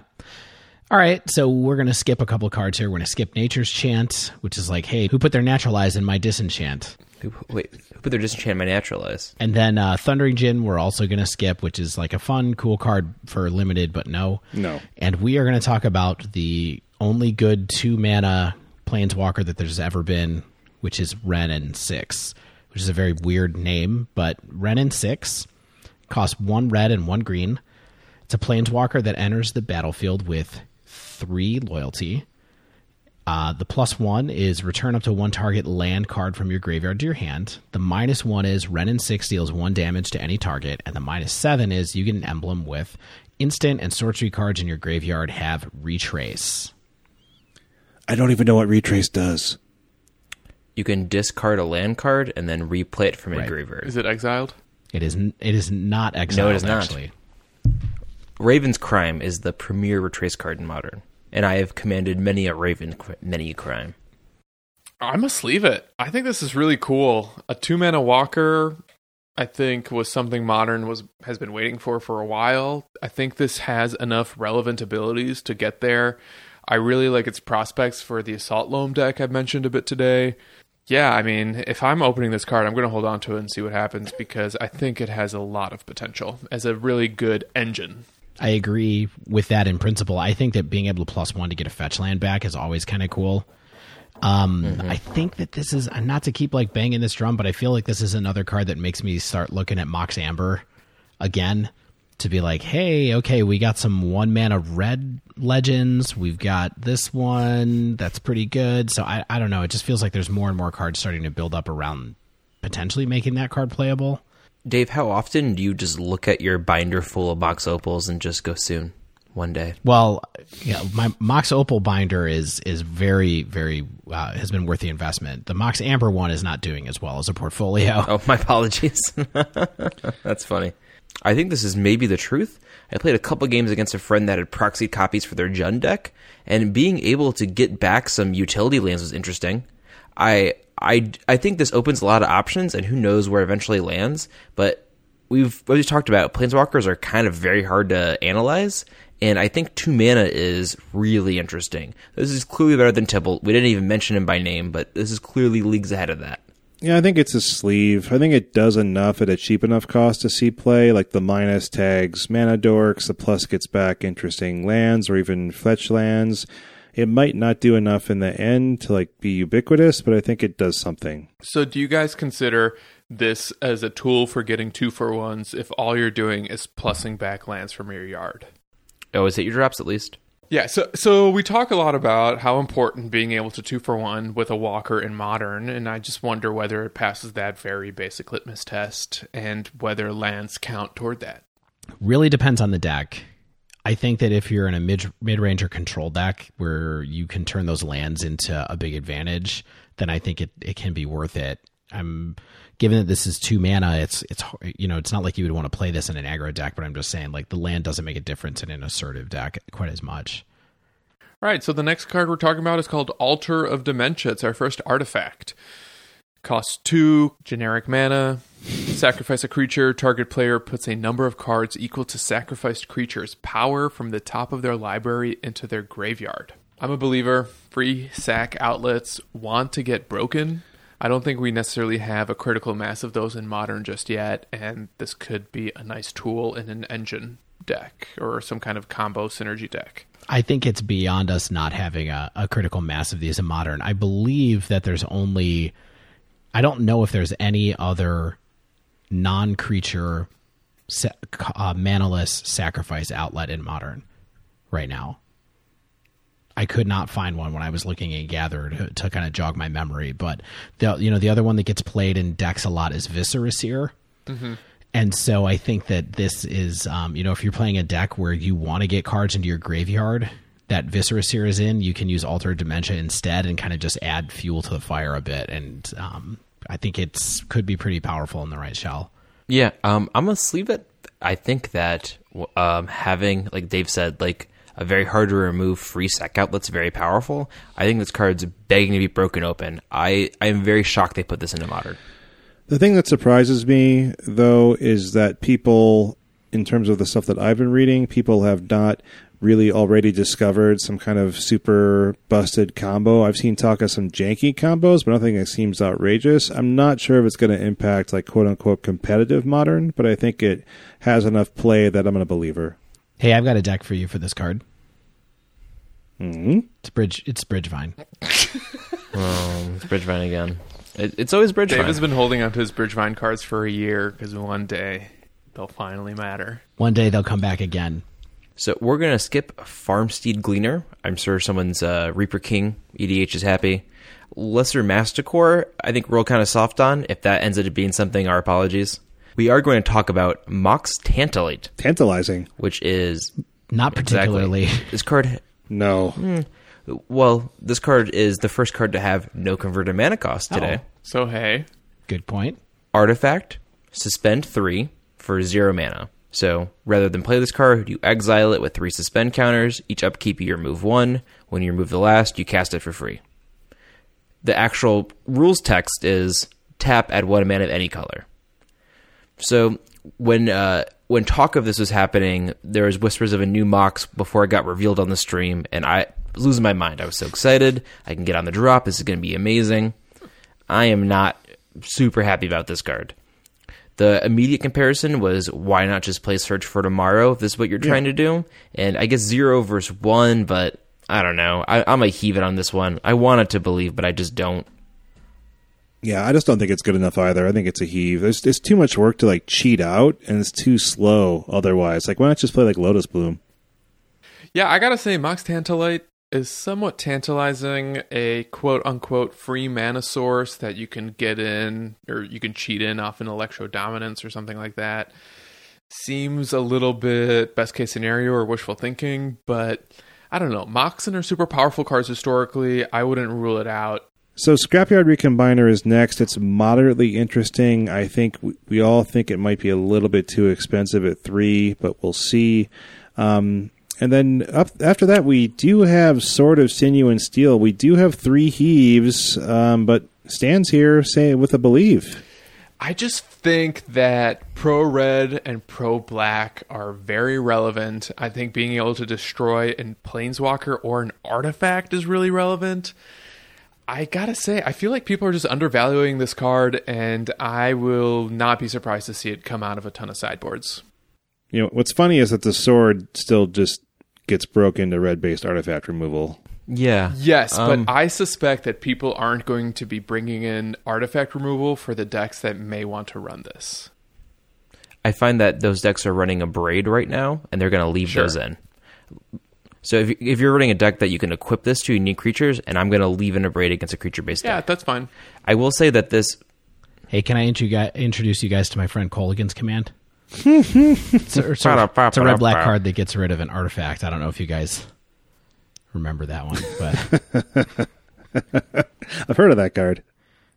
This card is hilariously good against Skred, for what it's worth. I can't kill the creature, and it blows up my Walker and my Mind Stone. So, hey, I don't think that needs to be something I worry about too much, but it is hilarious how much this dumps on me. Also, do you think the art, is that supposed to be Kolagons, like the tribe? There's dragons and banners. probably. And then we have a Sword of Law and Order. I mean, Sword of Truth and Justice. Another sword. I just don't think gets there, guys. Yeah, I don't... Is this Sorry, one... go for it. No, go Yeah, ahead. I'm less impressed with this as I was with the last one. I think Pro White is decent, but Pro Blue just feels like flavor text, and Proliferate doesn't seem super impactful for Modern. Yeah, For what it's worth, I think this one's based out of the Ojutai area. There's feathered dragons and more banners. So I think these swords are on Tarkir. Or the post-Sarkhan Tarkir, where the dragons are still alive. Thanks for that, Vorthos Zach. So I have the great joy to introduce to you Fiery Islet, a land Yes. with tap, pay 1 life, add blue or red. And then the second line of text is 1 colorless, tap it, sacrifice Fiery Islet, draw a card. I My think everybody who goodness. listens to this podcast knows that this is part of a cycle of enemy-colored Horizon Canopy style dual lands. Is there really anything to say about these? Man, I mean, I think there's a lot to say about. I mean, not just. I mean, they're good. They're good, right? I mean, these are clearly good lands, great lands. Instant format I think it's staples. somewhat. Right? Yeah, that's a. I mean, these are. Do you think these are going to be the third best lands behind fetches and shocks? I think so. Wow. When you put it that way. I think it still depends on what you're doing. Like the fast lands are still pretty good, realistically. But these are. can't I tell think. you I think how- these are fast these are lands faster. for decks who don't care. Do you know what I mean? Like, Your lands are fast, but my lands are faster. Yeah, my question is, are these going to replace the check lands? You know, the cards that enter tapped if you control... yeah, the Unless you fast control. lands or the check lands. So yeah, my question is, do these replace the check lands or do these replace the fast lands? Because I don't think any deck is going to want to run fetches, shocks, fast lands, check lands, and canopy lands. Can I introduce you to a deck called Boros Burn? Oh, why not Bridgevine? perfectly willing to run 4 Sunbaked Canyons and 4 of the red-white fast land for sure. Yeah. I think it And really shocks comes down and fetches. to deck construction. Like it really just depends on what the goal of your deck is. There are plenty of decks that don't want these cards, honestly. Sure. Like if there was a I blue-white think- one of these, I don't think blue-white control would not want one of these. So if you're in any kind of long-term kind of game plan deck, I mean, this is just kind of biting from Paulo's article where he premiered these, but I agree with what he said that it's not really for a control deck. It's maybe for some mid-range decks, and it's good in aggro Sure. decks, and that's kind of where it's at. Maybe a combo deck. But that's really a fast deck, isn't it? Sure. I definitely want some peat land in my like a black-green based mid-range deck, just 1 or 2 just to cycle through when you're flooding out or something like that. You know, Fiery Islet is going to be an $80 card. Yeah. Sunbaked Canyon's gonna, I think it'll bump up burn a little bit again, and some other decks that need that. Waterlogged Grove can go into something like Spirits and other decks. I mean, they all are going to see some place somewhere. I do want to mention you probably never want to replace your basic lands with these, because basic lands seem to be increasingly important in Modern, not only thanks to Path to Exile, but also thanks to Field of Ruin. Blood Moon, baby. Likewise, Blood Moon. I'll be curious to see what people decide is outmoded thanks to these cards, but obviously they're going to become staples. Oh, I'm a little bit concerned about these, to have these so ubiquitous in Modern. It was kind of nice, I think, to have Horizon Canopy sort of sequestered off into not a super powerful Modern color combination. But, Just in humans, not a big deal. yeah, I mean, that is a thing. So maybe it kind of evens the playing field a little bit. But yeah, I think they're really powerful lands that do a lot, and they're going to do a lot for the format and making things a little bit more consistent across the board. Zach, I think it would be a disservice to us as podcasters and our listeners if anyone talked about the next card but you. For a while, I was a snow-covered boy before I became the warden, so it's only fair. This is Frostwalk Bastion. Snowland. Taps for a colorless. Activated ability, 1 and a snow mana. Until end of turn, Frostwalk Bastion becomes a 2/3 construct artifact creature. It's still a land. And then I love the reminder text, or the rules text. Snow mana can be paid with 1 mana from a snow permanent. And then the final ability of this card, whenever Frostwalk Bastion deals combat damage to a creature, tap that creature and it doesn't untap during its controller's next untap step. I am a hard sleeve this for Skred. This is really the perfect creature land the deck could have asked for. It comes into play untapped, which is really hard to find creature lands that do so. That's enormous. You can play this and have it block, which is what you're probably going to be doing with it, in all honesty. I don't see this attacking too much. You can, which is great. But this is here to babysit your planeswalkers. That deck is usually running anywhere from something like 6 to 8 walkers at any time. And the big one is Koth. And Koth ultimates at 5, and I have never ever lost a Skred game where I've ultimated a Koth. And a card that helps me consistently get there and is on plan and easily goes in, no brainer. So, sleeve, believe for me, but I know that's a very specific deck. I think it still counts. Sleeve it. Yeah, I think Zach will stop talking to me if I say anything other than sleeve it for this card. Your point that it comes in untapped being massive, I think, is really apt. I also got to say, like, I love playing this in decks that run Anger of the Gods. You know, you board wipe and then you have a creature left. Yeah, this is a super rad land. It's too bad you can't activate this with colorless. Where's my snow-colored wastes? Because I would definitely play this in, like, white, mono-white, Eldrazi and stuff like that. You can start running scrying sheets. Or you could start running snow-covered plains, I guess. Mm-hmm. Yeah, just make all of your basics snow-covered. Or scrying sheets, for that matter. That's pretty good. Prismatic Vista's in this set, too, and we talked about it last week. We all think it's a sleeve it. We think it's a good card. Yeah. If you're still with us, listen to last week. And then last but not least, we have Flusterstorm, which it's at the end of the set list because it's the buy a box promo. Blue mana, instant. Counter target instant or sorcery speed unless its controller pays 1. Storm. When you cast a spell, copy it. For each spell cast before it this turn, you may choose new targets for the copies. Yeah, believe it? I'm not sure it's actually great in Modern. Probably only in Storm.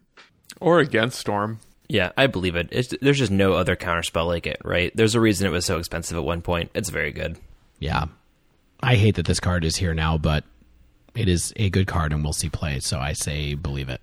Yeah, I'm just going to sleeve it because I play blue. I think it's going to go into some of my sideboards. Seems great. Seems like an obvious replacement for either Spell Pierce or maybe even Dispel. Time will tell how exactly the sideboards will get arranged around this card, but this is definitely going to see play. Guys, we did it. All right, that's a lot of cards. I'm glad we did the set review because, to be honest, it kind of got me off of buying a box. Although I don't know how I'm going to find my Flusterstorms otherwise. We're going to skip the wind down this week because this was a long one. And we're just going to wrap it up. If you haven't yet, make sure you subscribe to our podcast so you get the latest episode as soon as it comes out. And if you use iTunes, please leave us a rating and review. If you'd like to submit a question to the podcast for future episodes once we start doing wind downs again because we're not spending 2 hours talking about singles, you can tweet us at The Dive Down, all one word, or email thedivedown@gmail.com. Also, if you see us on Reddit, feel free to send us a message there as well. If you'd like to support our show, check out our Patreon at patreon.com/thedivedown and sign up to get access to our super secret Slack channel and other exclusive perks. As always, special thanks to the bands Nowhere and Spaceblood for letting us use their music. And until next week, get out there and evaluate new cards.